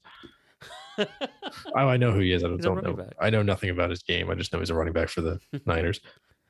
No, for the Rams. I'm joking. Now we're really, yeah. Jesus. Actually, no. What's Stafford's over under for interception? That's what I was gonna say. Like, I'm surprised. I think it was too easy of a lock to put. If it's 1.5, I'm going to go under. But dude, I'm going 2 on that one, and he's still winning.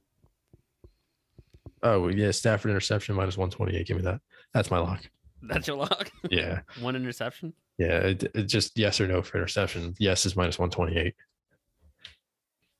All right. It'll be I don't know. Jamel Dean, is he playing? Probably. I think Shaq Barrett or somebody. Or give me Winfield Jr. All right, our next segment. What do we do with the Eagles, man? Let's just. We throw them out and start over. All right, cool. Next segment is the coaching carousel. So Jonathan Gannon has been getting interviews left and right. Texans, Broncos, Vikings. Do you think he gets a gig? Dude, are we missing something on this? Are we What? missing something on this? What's going on? What do they see that we don't? Is it John Harbaugh all over again? Special teams coach becomes No, the I Ravens? honestly think that teams are just desperate to find like the skinny white guy that looks like a nerd that they think will be a genius. You have a black king in Brian Flores at the enemy. If he wants to get a head coaching job, he's there. Go after those people. Jonathan So- Gannon. The only theory I have is Gannon. They see that he made this team.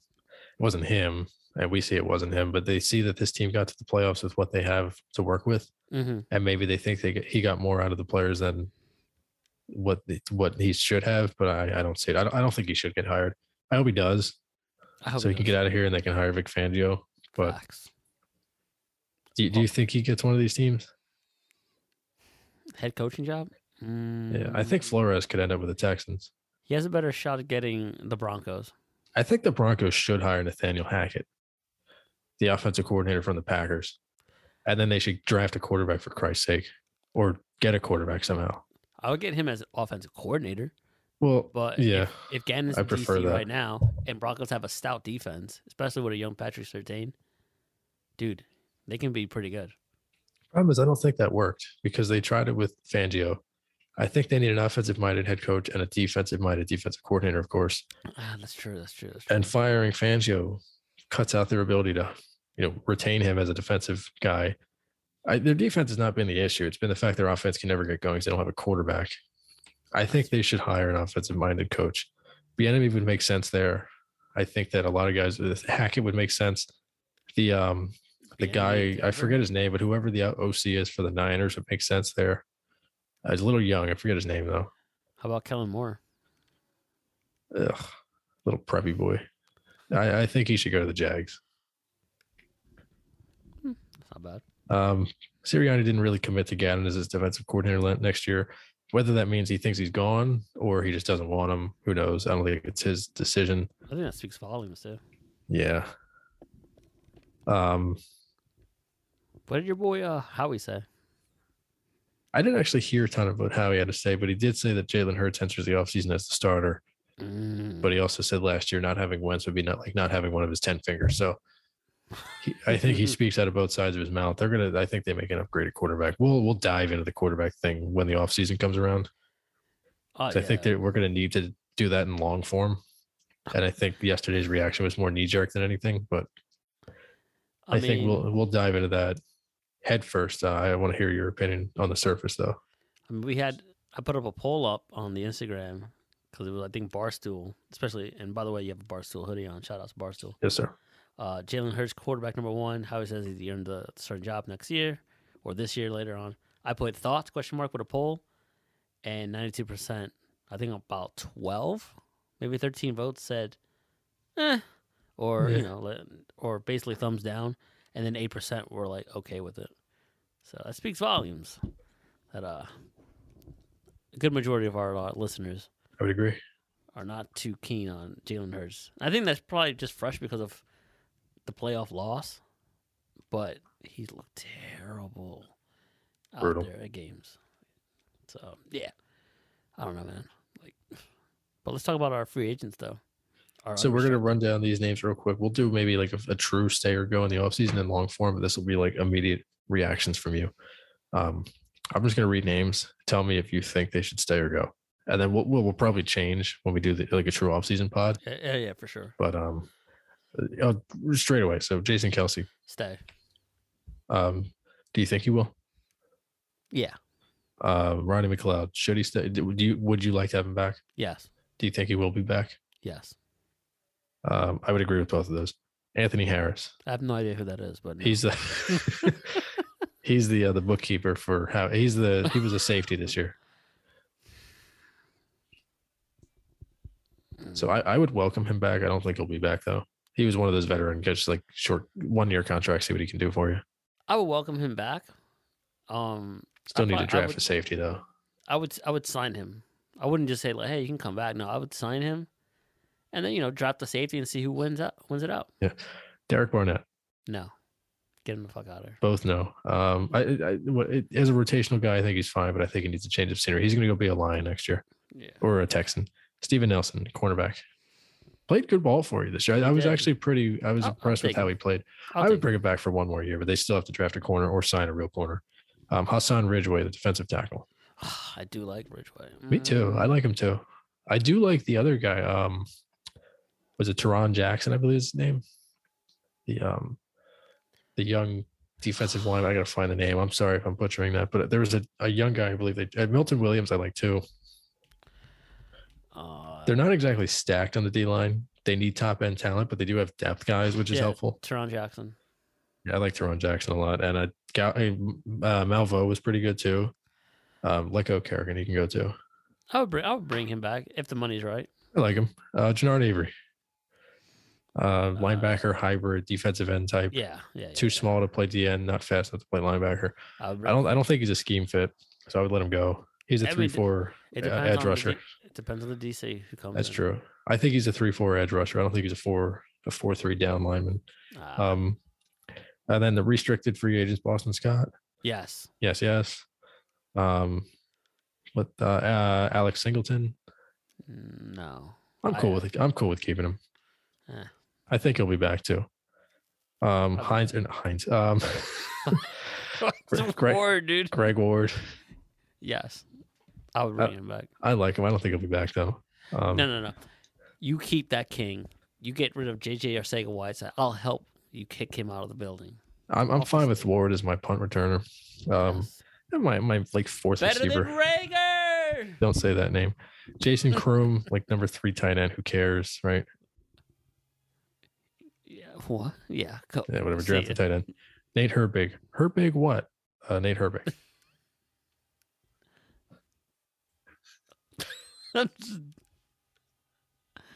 Gone. Rob is dying. Rob is red. It's probably frostbite. Yeah, right. I would absolutely try to keep Herbig. He's been good. I have no idea who that is. He's like he's the Michelin man. Then I'll keep him for that reason. Yeah, I like Herbig. I like all the offensive linemen they have right now, except for Dillard. But I've been definitely. I like Driscoll. I like Herbig. I like Dickerson. Sua Opeta stinks, but I love Mailata. He might be like my favorite Eagle aside from Brandon Graham. Dude. Oh wait. We got news? Yeah. Julius Randle had 16 in the fourth quarter, and the Knicks came back from 24 down to win. All right, let me check that real quick for you. And then real quick, we're going to do, there's not a ton of coaching carousel information, but the only question that we've been asking over and over is, do we think Rich Bisaccia will be back? No. But wait, before we move on to the coaching carousel, I remember I was at work. There was something, Brandon Brooks. I think he could retire. Oh, there's a chance he might retire. Yes, that's a big loss. He hasn't played in 2 years. So, I mean. Brandon Brooks? He didn't play this year. He barely played last year, I'm pretty sure. Really? And Dickerson played really well this year. Oh, he was lost in week 2. You got to worry about yeah, you're right. You got to worry about Kelsey retiring, because then you got to move Dickerson to center. There's a center from Iowa that I really want, and I would take him with my third of the 3 first-round picks. I'm gonna break the fourth wall, dude. I don't know how my ears are hurting. I got to change my headphones. They hurt. Sucks. I know. Give me a second. So anybody out there listening in podcast land, Joel's fixing his microphone. I wear blue light glasses, and I also wear headphones over the ear because I don't like the earbuds. Woo! I don't like the feeling of it. Joel usually wears in the ear buds, and he seems fine with it. But when I wear these things over the glasses, by the time we get 45 to an hour in, it really hurts. Dude, my ears are woof. But I feel like I need my blue lights because I used to suffer from migraines pretty often. And I've been taking like my vitamin B2. I've been taking fewer Tylenol. little bit more magnesium in my diet, and I wear blue lights anytime I'm on the computer or playing video games. And actually, recently I started wearing them a little bit more with TV. So I wear these when we podcast, and it does hurt my ears a little bit, but I just kind of deal with it because I go to bed right after anyway. You just low call me a pussy.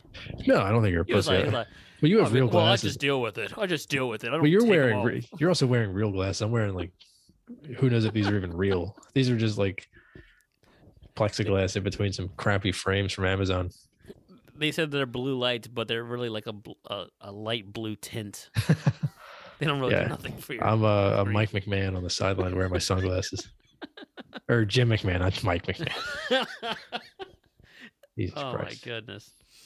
All right, real quick, the coaching carousel. Yeah, Bisaccia, he could be out. I mean, that I would keep GM's him. going to come in. I would keep him. I would too. I think he's on a Lukewarm seat, room temperature seat. Rob, GM right now. They signed you as GM for the Raiders. Do you keep him for a year? Do you keep him for the remainder of his contract? Like, I got to get it restructured, I would assume. He's not the head coach. But would you keep him for a year-to-year basis, or this is my coach? I live and die with this coach right now. Well, As the if GM I'm walking the in. new GM, then I'm not joined at the hip with him. So if he gets fired, at least it's not my butt too. I give him a year, at least. Mm-hmm. I don't know who's going to be playing quarterback for me next year. If I'm the Raiders, I hope it's Carr. When you're the GM, you would hope. I keep him unless he wants out. Can I win with him? Who knows? Do I like him? Absolutely. But I would give Bisaccia another year. The players want him there. Waller Same. and Carr both like Advocate. vouched for him. That there would be no excuse for letting him go. Because you can't say, oh, we lost the playoffs. You got around Damon Arnett, Henry Ruggs, John Gruden, all this nonsense. Waller was out for a while. Carr took a huge step forward. Jacobs missed time. They have to Kenyon Drake missed time. They have to realize that this guy is at least in part responsible for their turnaround, or maybe not even turnaround, but just like staying on track. Because they were good when Gruden was there, and then we were worried, oh, this is the downfall now. They're going to fall apart. And they didn't. They just kept going, and they played inspired football. And when the bright lights were on, week 18, he just like Brandon Staley, coached a pretty damn good game. Granted, Yeah. they gave up all these yards and all this other stuff in fourth downs. That's not good. Yeah. Multiple fourth downs on the drive to tie the game. Not great, but That's not on him, Coach, though. if- That's on his DC. yeah, but he coached a flawless game in a high pressure moment to get Yeah, in the playoffs. And never really batted an eye, Yeah. which is, a lot of coaches don't. But this is his first time being a head coach. I think it might be his only chance for now. I don't know if he's getting hired to be head coach someplace else. I keep him. I ride or die with him. The players love him. That would be a terrible look for the new GM if he came in and cleaned house and then hired some schmuck. Could you imagine if they Bill fired O'Brien. him? That's exactly what I was going to say. Could you imagine if they moved on from him and they brought in Bill O'Brien or, Matt Nagy, somebody that, really doesn't have a track record of doing much aside from losing? And then a tone deaf GM comes in like, yeah, we're gonna make a move for Deshaun Watson. Deshaun Watson be like, nah, I'm good. I'm good, Dude. fam. We've already seen what happens in Vegas with these players. Him going to Vegas, he would get arrested. He'd be next in line. I think you got to send him to like when the Jags go to London, he's got to get traded for Lawrence. Keep him away from the strip clubs because he would be. One of my friends calls him Bill all the time, and I never know what he's talking about. But he calls him Bill for Bill Cosby, Oh shit. and that's infiltrated my brain. I saw a tweet, by the way, on Sunday, and then we'll move on. Somebody said I was a believer in Jalen Hurts, but the more I watch him, the more innocent I think Watson is. It's all the same one. That's so fucked up. It's messed up. I don't condone if any of the stuff about Watson is true. I don't condone it. Oh, It's same just here. it's just a little peculiar to me that all this came out and his girlfriend didn't dump him, and it all stopped. We haven't had an update in 6 months. I think he's nursing an injury he doesn't want people to know about. And this is kind of the way for him: 1, cover it up; 2, not play for that BS team; 3, save his body; and 4, when it's all. I'm not suggesting this by any means, and this is kind of like That it all off clears? the cuff comment. But what happens if this all gets proven not real? People are going to be like, "Oh, this guy's actually a saint." Think of his image then. All these people came out and said this, and none of it was true. I mean, he's doing what he's supposed to do. Just keep quiet Yeah, and let the shit go. get the cryotherapy. Right. So we don't have W's or L's, right? No W's or L's. Oh, Real quick. yeah. I'm sorry, I missed McCown. this. Yeah, Josh McCown, former Eagle. What are your thoughts? Oh, he interviewed for head coach. Yeah. Oh wow. So 2 Josh years in a row. McCown, 2 years in a row, gets an interview to be the Texans head coach. I think he would make a great head coach somewhere. I think he would be better off being a QB coach, offensive coordinator, and then maybe ascending. But I think he's the type of guy who's got the personality that would be a good leader of men. Given how much he cared, this dude had no business caring as much as he did when he was here. When the Eagles played in the playoff game, and he came in and tore his hamstring up, and then also almost led them to a competitive That was game. terrible. That dude was on 100 teams. He came here, it was his first playoff appearance, and he was like the best teammate on that team. I think that he's a guy that you can certainly get behind. I don't know if it makes sense to put him with Houston because that's a nowhere. Like, you're not going anywhere with that team. Check this out. Derek Carr gets traded or whatever to Indianapolis. Jim Irsay says, you know what? Wentz, this ain't working out. Wentz gets all butthurt like BS. Kind of wants to trade. Makes it difficult. All right. Boom. Goes to Houston. Within the division, I believe, right? Yep. Can you imagine that? McCown is now his head coach. Here, buddy. Let's pray together. What do you do with Bill Cosby at that point? God. Where did you get traded? The Giants? Oh, his shit's still pending. I don't know. Still pending. All right. That's not my business. That'd be interesting. They like Davis Mills for some reason down there.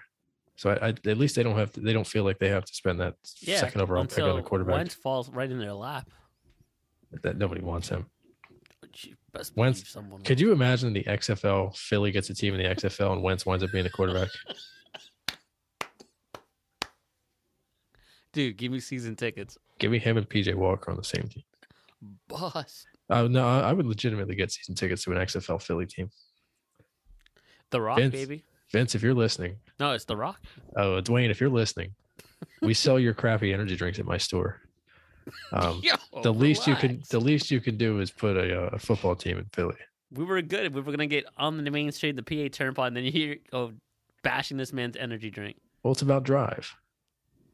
True. I think they're good quality. I think they taste like It's all about really, the really. drive. They taste like crap. You were trying to find a good word for word, but there you go. I Crap. didn't really know what to liken it to. I have a coworker that says so they're called Zoa, the energy drinks from Dwayne. Oh, that can already taste like olives.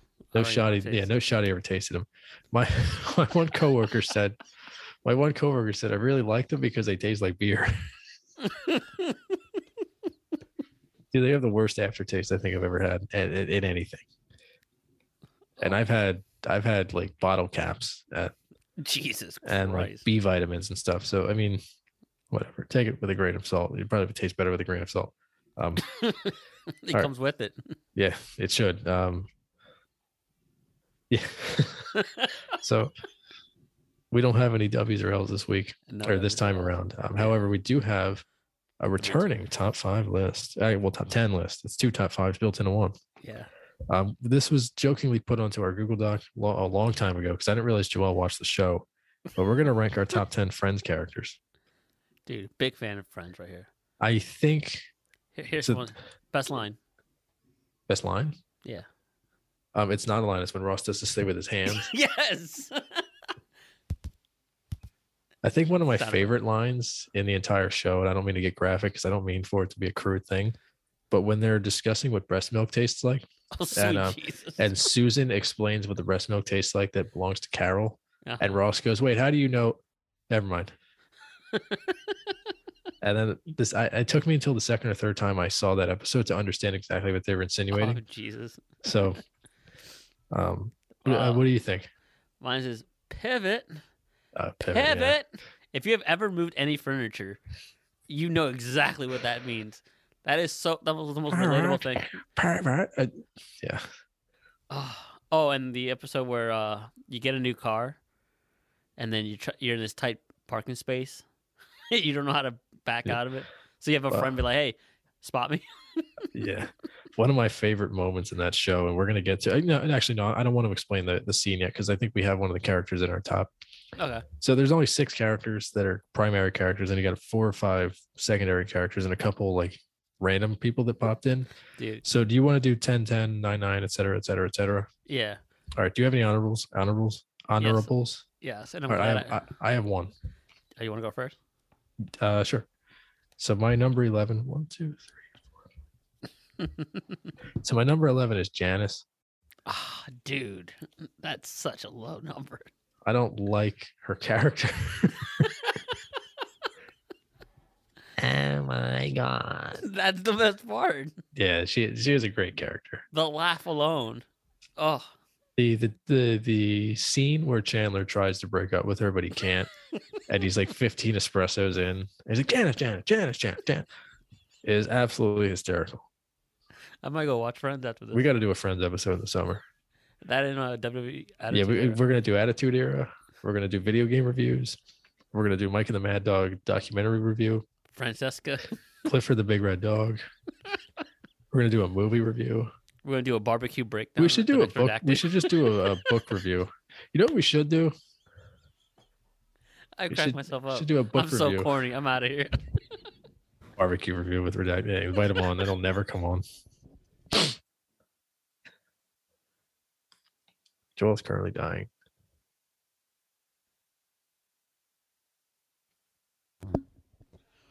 I'm back. So a horse walks into a bar. Bartender goes, "Hey, why the long face?" All right, Joel, who's your honorable mention? Ursula.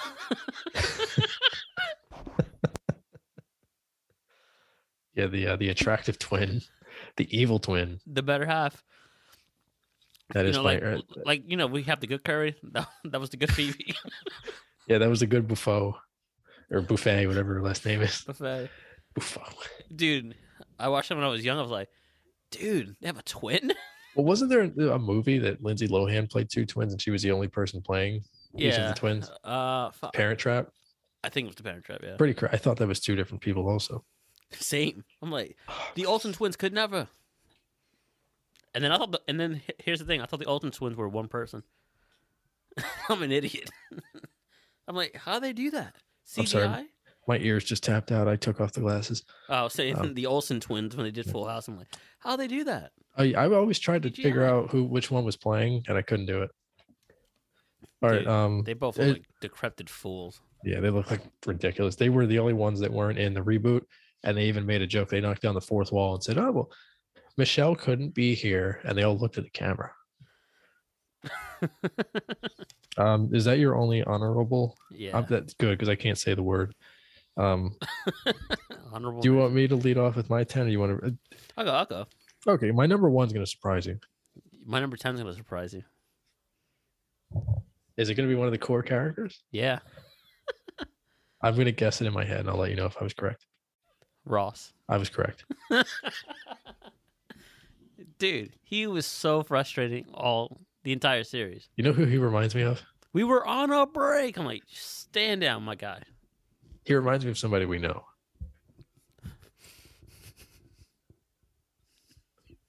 Redacted. Yeah, Ross was definitely a pain in the nuts the entire series. I liked him though. I empathized with him to an extent. For sure. The first couple seasons, I did empathize with him. He's like one of my least favorite of the core characters, but I thought his role in the series played larger than the person I have ranked below him. I'll explain in a moment. Okay, yeah. So Ross Geller, number 10 for me. My 10 is going to be Gunther. I fucking hated that guy. But he was great at his own character. He was phenomenal at what he did. And for that, I do applaud him. Also, rest in peace to the gentleman that played him. Yes, rest in peace. And honestly, he did a great job playing that character, dude. Where he was like phenomenal. spiteful toward Ross the entire time and Stalkerish to Rachel. loved Rachel. Did Rachel know that he liked her? Was she oblivious to it? I think oblivious for sure. I think That makes it even better. That makes it better. I would bump him up, but I love my 9 so much. Well, Gunther's my number 9, so we can just go to yours. My number 9 is Russ. From the episode where Rachel started dating a guy that looked exactly like Ross when they broke up. I don't remember. Oh my god, look it up. Ross played David Russ? Schwimmer played the guy. His name is Russ. And Ross was like, "Get a load of that guy. He's so boring." It was right after they broke up for the first time, and Rachel was kind of on the rebound, and she found Russ, and she started dating Russ, and they were just like, "Dude, he is you," and Oh Ross was my completely God. oblivious to it. He's my favorite one-off character.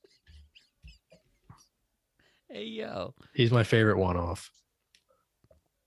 It says relatives, Ross Geller, doppelganger. At one point, he walks into the room, and someone goes, "Oh, hey, Ross, Ross." Oh, that's so gold. Yeah, that's the only one-off character that popped into my brain. I actually didn't know Brad Pitt played a character on the show until we were looking at the cast prior to the episode tonight. I just saw the scene where Chandler walks in. It's like, whoa.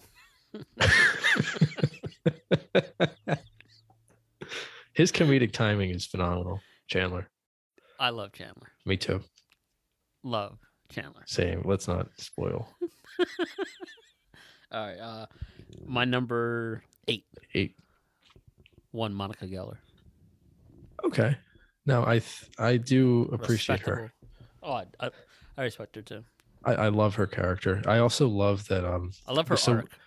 Yeah, me too. So we saw a Scream the other day, and whenever we go and see these movies, and we get kind of caught back up in the series, Yeah. we look into some of the information about the original movies, like the original Halloween when the remake came out or whatever, or like the reboot came out.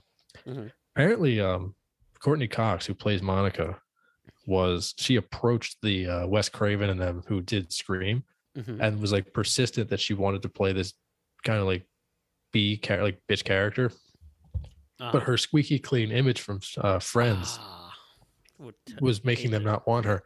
So I think she's an incredible actress. Oh, yeah, And she did a great job.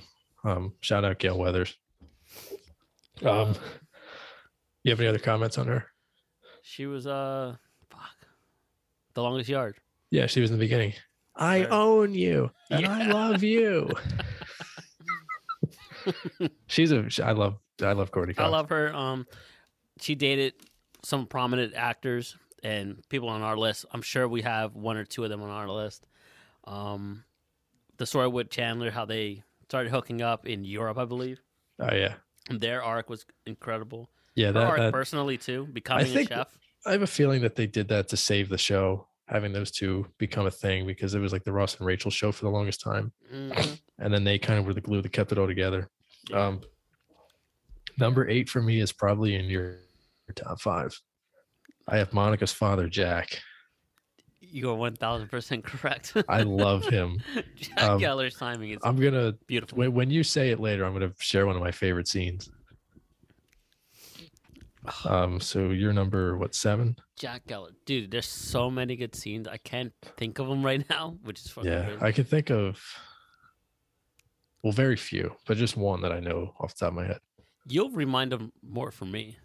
Like I can't think of him, but like his timing when he looks at the camera He's and hilarious. his wife is just oblivious to anything, and he's oblivious to when he says some things. Yeah. I love him. That was what, your number 8? Yes. All right, so my number 7 is Pete. Pete. He dated Monica for a little bit. John Favreau is the actor. Right. He was the chef, I believe, or something in that culinary world. Like the Then- line cook or whatever. Yeah, and then he said started dating Monica, and Wasn't he rich? he was rich. He was rich, Yeah. and then he said, "You know what? I'm going to invest and follow my passion. I'm going to be an MMA fighter." And I was like, "What?" And that was at the time where I was getting into MMA, so I was like, "Whoa, MMA is hitting friends. This is cool." Yeah, right. And then he hits Tank Abbott. So if you know who Tank Abbott is, that is a man's man. That's a savage. And this guy is creamed all over. Pause. Yeah, he got his butt kicked. Yeah. That's what I meant. And then he really was no longer a recurring character. Yeah. He was basically on death's door by the end of that episode. Yeah. But Pete was pretty good. He was nice, like brevity, and it was a nice balance for Monica. It was pretty cool. I thought it was definitely added some And I love him. like some layers to her character. He's He a was a great good actor. Yeah, I liked him too. Have you seen Chef? I'm sorry? Have you seen the movie Chef? No. Dude, go out and watch it with your girl. It's a Okay. pretty good movie. Yeah, we'll take a look at it. He does food shopping. Not food shopping. Food truck. He's a food truck. Sofia Vergara's in there. Damn, I forgot the guy's name. You ever seen Entourage? I have. I don't know the names of the actors. I don't know anything else. Well, he's in it. One guy. It's a good movie. Just watch. I'll take your word. 7 for me is Phoebe. Dude, she's not on my list. Phoebes, yeah. So I liked her, but the reason I had her below, so Ross is ahead of her, like I mentioned earlier, is because I don't know if her character and story arc lended itself as much to the overall like substance of the show the same way Ross did. She was the friend that kept the friend group together, I think, in a sense. For sure. Which will kind of bookend my list when I get to my highest rated core character. But and I loved her character. While she came off annoying at times, I loved her quirkiness because none of the other characters were all that quirky. Monica obviously was like OCD. Chandler was like damaged from a childhood. And Joey was kind of oblivious, and Ross was kind of a weirdo. And Rachel was kind of just like the rich girl that was like giving a reality check. Phoebe's quirkiness like complemented the rest of the crew so well. So I really appreciate what her character brought to the show. However, she wasn't my favorite of the core. Dude, she was a surrogate. She did a lot. Yeah. She was there. Her brother. I forgot. Yeah, brother. He runs it. I forgot about him. Somebody I have to he rewatch was in this. love with the chick that played what's his name's Eric Foreman's mom on that 70s show. Yes, perfect. That's exactly what I was. Yeah. Fuck. Oh man. Great show. We should do top 5 characters from that show as well. Oh dude. Kelso to the moon. To the moon. Mr. Kelso's number 1 for me. All right, where are we? Number 6. I'm sorry, Donna's dad is number 1 for me, not Mr. Kelso. Yes. Yeah, No, I wait. love that. Well, Red. No, but Red is number 1. Yeah. We'll do Kelso, that. We'll do that in the future. We'll do South Park characters. We'll do that 70s show. We'll do everything. All right. We'll do our top 3 2.5 Men characters, Yo. or top 4, I guess, because the lady. Where are we? 6? Yeah. Number 6 is Rachel Green. Okay. She's hot. It is what it is. She was hot. She was hot. Season 1, she peaked. She was How dare you the Tyreek Evans of that show of Friends. She peaked as a rookie, and then it was all downhill from there. No, but all jokes aside, Rachel Green was pretty good. It was a good character. Like her arc from season 1 to the end, she found herself. Like money was materialistic, and then got the kid, family, settled down, Yeah. became a grown up. The whole storyline with her and Joey was. I despised that. I was rooting for Joey, but then it felt wrong. No, it felt wrong. It felt so wrong. That I was bothered like, me. go Joey, serious And relationship. it kind of coincided with Chandler and Monica, so I feel like they were trying to find something for those two. I hated that from the second it was even teased. I think they at that point they were trying to save the show at that point. Cause like, all right, let's just throw these two together, see what we got.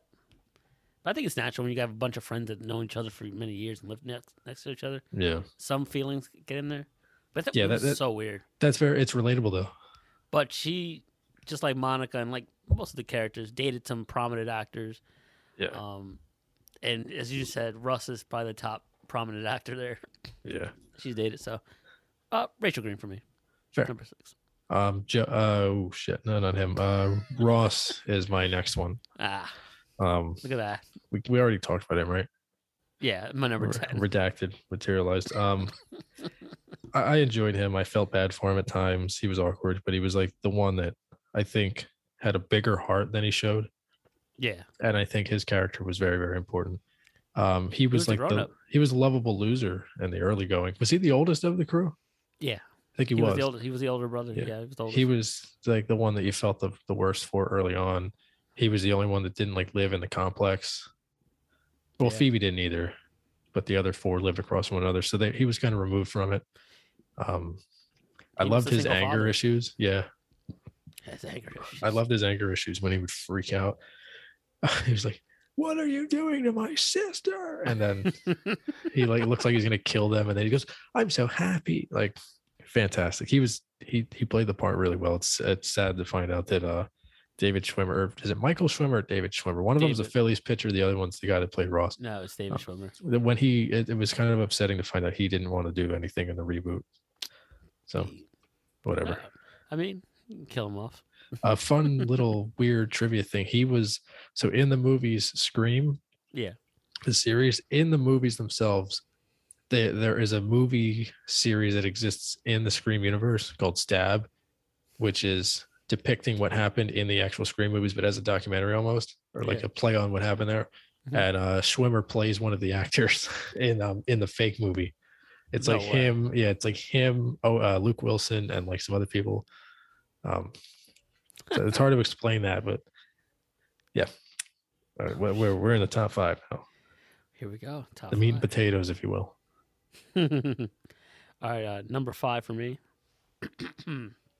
Jesus. Number 5 is Joey Tribbiani. Same. Ah, perfect. Huge fan. Joey's the best. Hungry, pizza, banged many women, can't act for shit. How ironic is that? He's an actor in the show.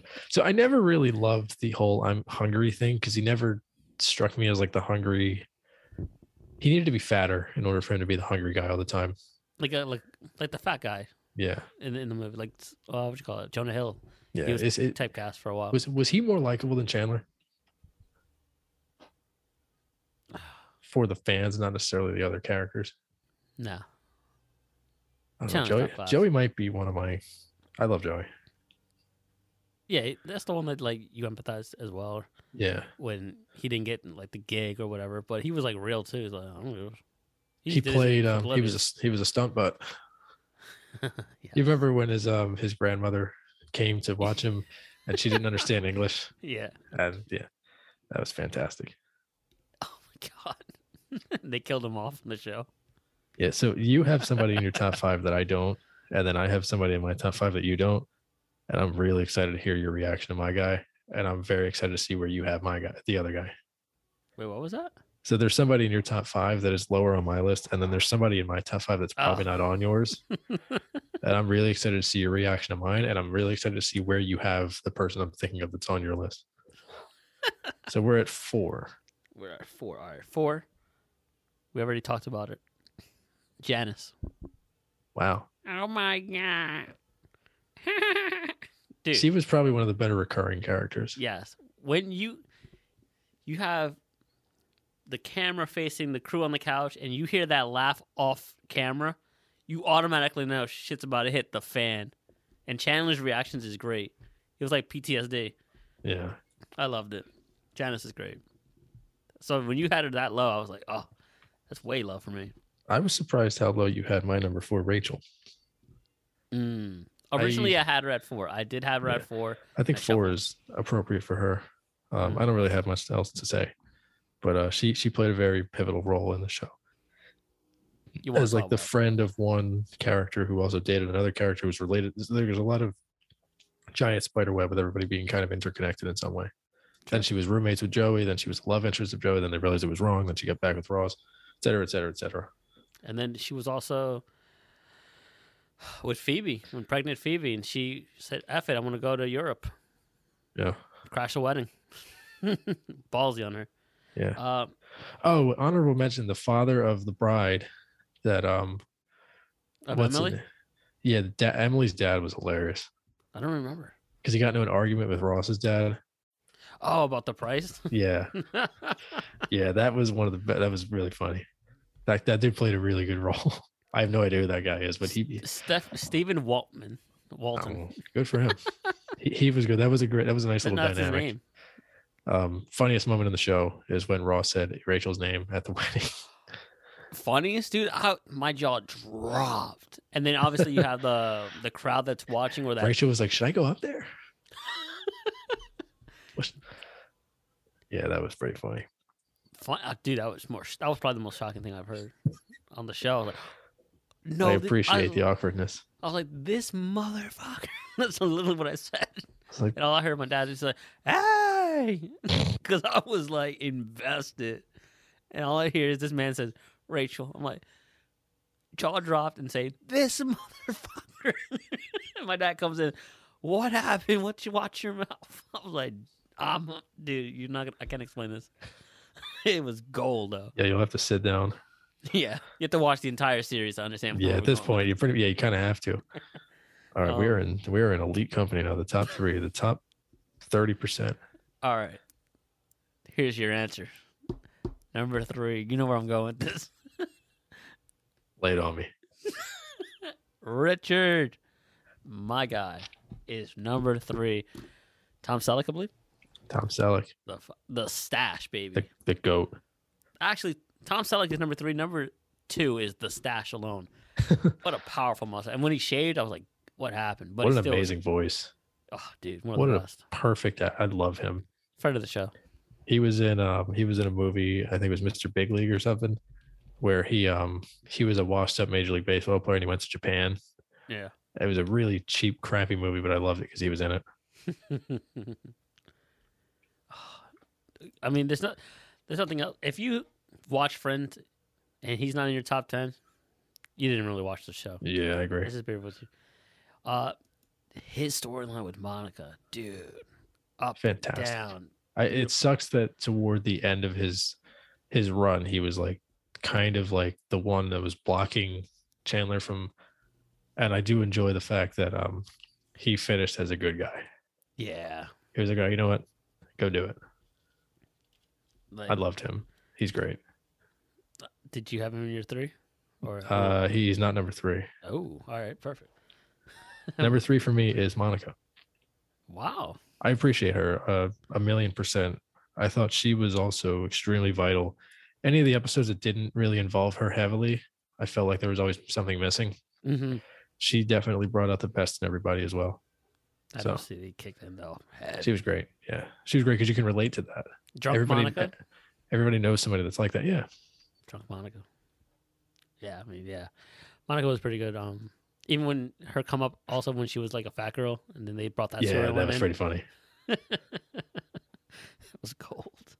Oh, speaking of Fat Monica, the scene where Ross was ready to go to prom with Yes, yeah, that broke my heart.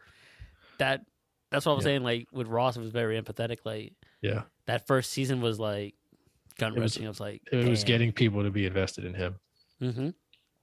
And then when Rachel saw the video and kissed him, I was like, let's fucking go. My man's. But then he eventually fumbled the bag a little bit Yeah, along the way because he was Of on a course. break, apparently. they were on a break. Yeah, they were on a break. And he pivot. He likes to Number pivot. 2. Now I know what your top 2 is.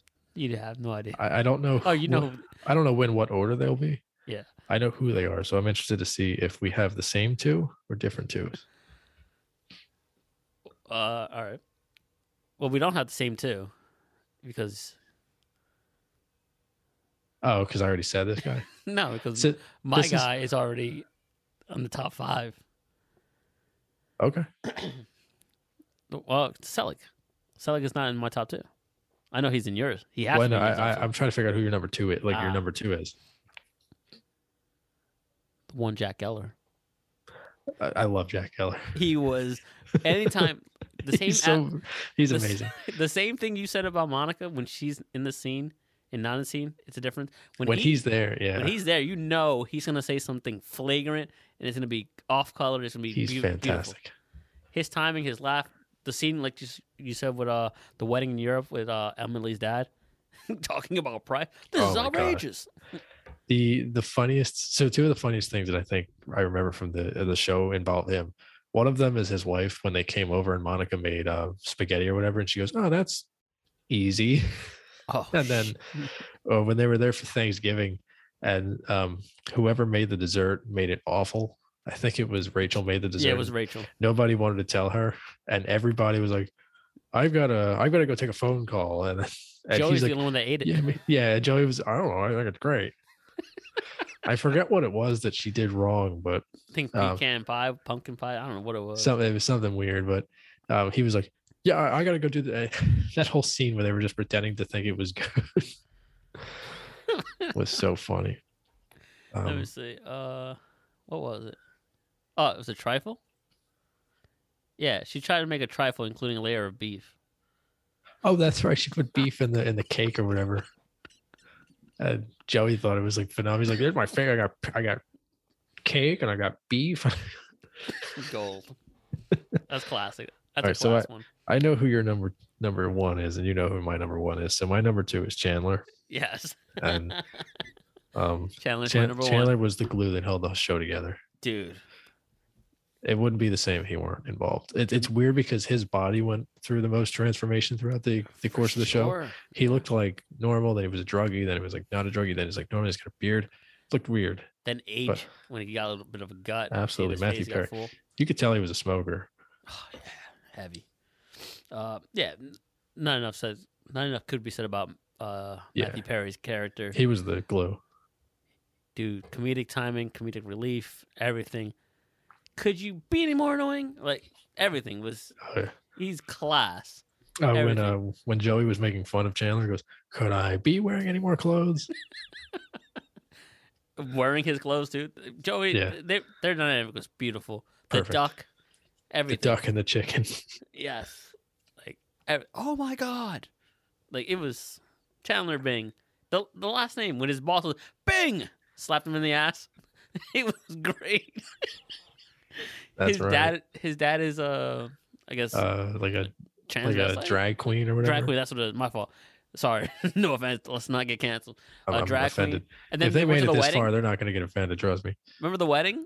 Yeah. The drag queen comes in, and the mom was like, Oh, your dad. It was gold. Chandler Bing is class. Chenandler Bong. He's a transponster. And let's go. Number one. We've already Richard. mentioned Richard. Tom My Selleck, baby. favorite character on the show. Anytime somebody asks me about Friends, ask me about Tom Selleck. Richard is my favorite character on that show. I can't. I think it's more the person who played him because I don't really remember a ton about what he did. I just know Tom Selleck is like the goat, and I adore that dude. All class, incredible speaker. He was like the classy older guy. Everybody loved him. I love Richard. Richard. It's my favorite character on the show. Honorable oh yeah, I forgot. Gary, Mike Rappaport's character. Yeah, Phoebe. he shot the bird. That was pretty cool. That was pretty Mike, funny. who was Paul Rudd. Yes, Paul Rudd was in it. Phoebe's brother. The young guy who dated Rachel for a while, and he rode a scooter on the Christmas episode or her birthday, her 30th birthday. Remember? I don't remember that. Dude, it was like a long-haired kid. He was young. He was like so out of touch. Like they're all older, Mm. and he was like 21, and he was riding scooter. And then Joey's chasing him like, "It's my turn!" Down the hall. It was epic. He was nice. He was cool. The thing with Richard was when Chandler and Joey hung out with him, and they were like, and Monica was under the impression that like he was like their friend. He's like, he's just like our dad. I can't get enough of Chandler Bing or Tom Selleck. It's fine. I haven't watched the show in so long. Catch like an episode here and there, but haven't watched the show episodically in like 4 years. But loved it. I gotta find out where it is. It was on Netflix. HBO? I was just talking to you about this before the show. I was watching it during It's on the Eagles HBO. run, basically. It's on HBO. That winter the Eagles were so good. The 27th magical year. I watched. We got into Friends, and then we were watching it throughout the run. We actually watched it on the day of the parade. Yeah. Came home and put it on after the parade was done. What a way to celebrate. Great show. The good thing about a show like that is if you're into it, I know a lot of people hate it, but if you're into it and you're watching it way after it's ended, you don't have to wait for the next season to begin. Yeah, just go right through. Like when we were watching Grey's Anatomy, you had to wait 4 months for the next season to start. I still haven't This watched one, that. it leaves you with a cliffhanger. Lucky you can just go right into the next episode, first episode of the following season, and boom, cliffhanger is fixed. Oh, that's a 4 months of death right there. Yeah, screw that. We got out of Grey's because it was just they didn't know the story arcs were terrible. They just trash. All right, this was a fun list. A rather obscure idea. We came up with it on the fly. I mean, we came up with it a while back, but it was you usually pick the top 5, and I'm always excited to see what you picked. And I was excited about this one. And the audacity that you didn't think I watched it. I didn't know you watched Friends. I don't know. Did you watch it while it was on, or did you watch it like after the fact? Both. Oh, Like, because my in parents between? watched it. I think my mom watched it while it was on. I would So I watch it remember in asking between. her. I asked her. I was like, "What happens with the end?" She was like, "Can't tell you." I was like, "All right." Well, and I definitely didn't look it up. That was one thing I stayed very, very strict with. I did not look up spoilers. We watched it together. It was an amazing run. I enjoyed all watching it. It That was got a little muggy in the middle, but then it got great toward the end. Oh yeah, for sure. Any series that is that Yeah, long always has sitcoms, some yeah. murky middle to it, Yeah, and then it comes for right sure. back up. Exactly. Yeah, It's to for be me, expected. it was just like on TV, and I would just see it on passing, but I would never follow it. I'd never followed it in the beginning until it was on Netflix, and then I was like, you know what? Let me watch it in its entirety. Yeah. And then I'm like, oh, this makes sense. But then I was confused because I'm like, well, I know what happens because I watched it like several seasons Yeah. ahead, but I'm in season 1. I'm like, oh, damn, this is how they looked. And Yeah, they look changed over the seasons. I never watched it when it was on because at the time that it was finishing up was when I was into like sports and wrestling and stuff, like 04. Yeah. And so I was never really into it. And then I always kind of heard like, oh, it's a cheesy show. Never got into it. And then we were one day just looking for a show to watch because we were kind of getting out of we were watching we watched Riverdale for a little bit. We watched 13 Reasons for a little bit. We watched Gilmore Girls for a little bit. I kind of get conned into that. Well, that wasn't a Gilmore bad show. Girls. We watched Grace for a bit, and we were like, let's find a different show that's already on Netflix. I suggested that 70s show. She suggested, and then she said Friends. So we compromised and did what she wanted, which is usually how relationships work. And we watched it in its entirety, and I got into it. By the way, to touch on the relationships thing, Fireman Joe the other night texted me. I wanted pizza, girlfriend wanted Chinese, so we're No. Why? compromising. We're getting Chinese. He gets it. He gets it. Speaking of how you have two different opinions and you just go with what the girl wants. Yeah, right. But that's how he started watching the show. It's pretty cool. I mean, compromised. I enjoyed it. I probably enjoyed it more than if I rewatched that 70s show because I've watched it every day growing up. Then yeah. So And Friends was it's a new, great so- show. Yeah, Friends are different, and it was interesting, and it was interesting. It was an interesting time capsule of the time as well. Late And it had 90s, early layers. 2000s. Yeah, it's good Definitely had stuff. layers. No idea who wrote or directed it, but it did a very good job, and I enjoyed it. And then as you get older, you kind of relate to how they were. But look, we all know, looking back at it now, these guys lived in a giant apartment building in New York City for practically peanuts. Yeah, Whew. They were living good. Nowadays, that same amount is like a studio. $6,000 rent. Yeah. Oh, man. Oh, It's also interesting dude. that the apartments were right across one another and looked nothing the same. Yeah. Like not that even remotely the was- same layout. Like when we toured an apartment about a year and a half ago, and 2 years ago, I guess, and or a year and a half ago, and it looks the exact same. The pictures online were the exact same as the room. Even all the houses in the area I live in look the exact same. I have a coworker that moved a block away from me about a year and a half before I moved, and then she had a friend from high school that lives around the corner. The houses, I swear to God, look the exact same on the inside. I even Really? posted when I posted my my Facebook thing for Christmas. Mhm. My old baseball coach commented, "I know you live in Parkwood just based on the pictures here." And I was like, "Oh, interesting." Oh, Joel, I'm serious. It's almost like some of the condos down the shore, maybe not where you are, but some of the condos down the shore all look the same inside. All the houses here look the same. They had an apartment that looked nothing alike from the one right across from it. Jesus.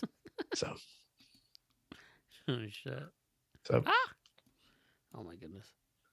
I'm watching this game. maybe next week we'll do a top 5 characters from a different show. I like this concept. We just have to find more shows that we watched. Now, I was going to say before we did the list that where you had Richard and where I had Richard was going to determine our like bond, and I was pleasantly surprised to find out you had him in your top 2 as well, or top 3. Yeah, he was up Anything lower than 3 is a disservice to God. there. I had Rachel at 4, too, and I was like, eh. I think we were pretty in line with one another. I think everybody has Chandler top 3. If you don't, I mean, Yeah, you probably don't have a heart. I agree. Or you don't like comedy. You don't like laughing. You hate laughing. Hate life. I hate life, man. All right, so we will talk to the people, barring any emergency episodes. Wednesday next week? Sounds about right. Tuesday or Wednesday, we'll figure it out, and then we'll probably do the second episode on either Thursday or Friday. And then I don't know what we're going to do going forward, if we're still going to do the 2 episodes or we're just going to do the 1, because it was tough to fit all the picks and the review all together. But now there's 1/3 of the teams playing. So Yeah, right. we'll figure it out. Maybe we'll do a little bit less sports. We definitely have to do with less sports eventually, but less football for sure. But we'll figure it all out as we go forward. I mean, Keep we the could listeners always- engaged. we could Maybe have always- guests on. Yeah, get some guests on, and who else? What else? And we could probably, if the stars align, probably do an in-person pod, Sure. the first of its kind. Yeah, with no one's ever done it before. No one's ever done it. We will do it eventually. And- The first one got derailed a little bit by COVID, and the genesis of the podcast came about because we almost suffocated to death. But it's potentially gonna. We'll make it work at some point. Oh, last one. One last thing before we close the show. Yes. What's the status? Are we seeing Joel Embiid in person tomorrow? And if you're listening to this, people, today, 50-50. I'm a betting man. I'll check in the morning. I'll put and, some money on that one. We'll determine what we want to do. It's okay if you don't want to hang out. It's all good. I It's cool. It's cool. gotta look at tickets to make sure they're not crazy expensive. I enjoy watching Hazel from afar. You gotta see, boys. You gotta bring in the dogs. That's where you get them. There's a 50% chance the Turnpod hosts will be attending a Sixers game together. So Oh, shit. we will. Watch. we And if you will- see us out there in the Sixers game at the Wells Fargo, come and say hi. Yeah. We'll take pictures. we'll prove we have fans.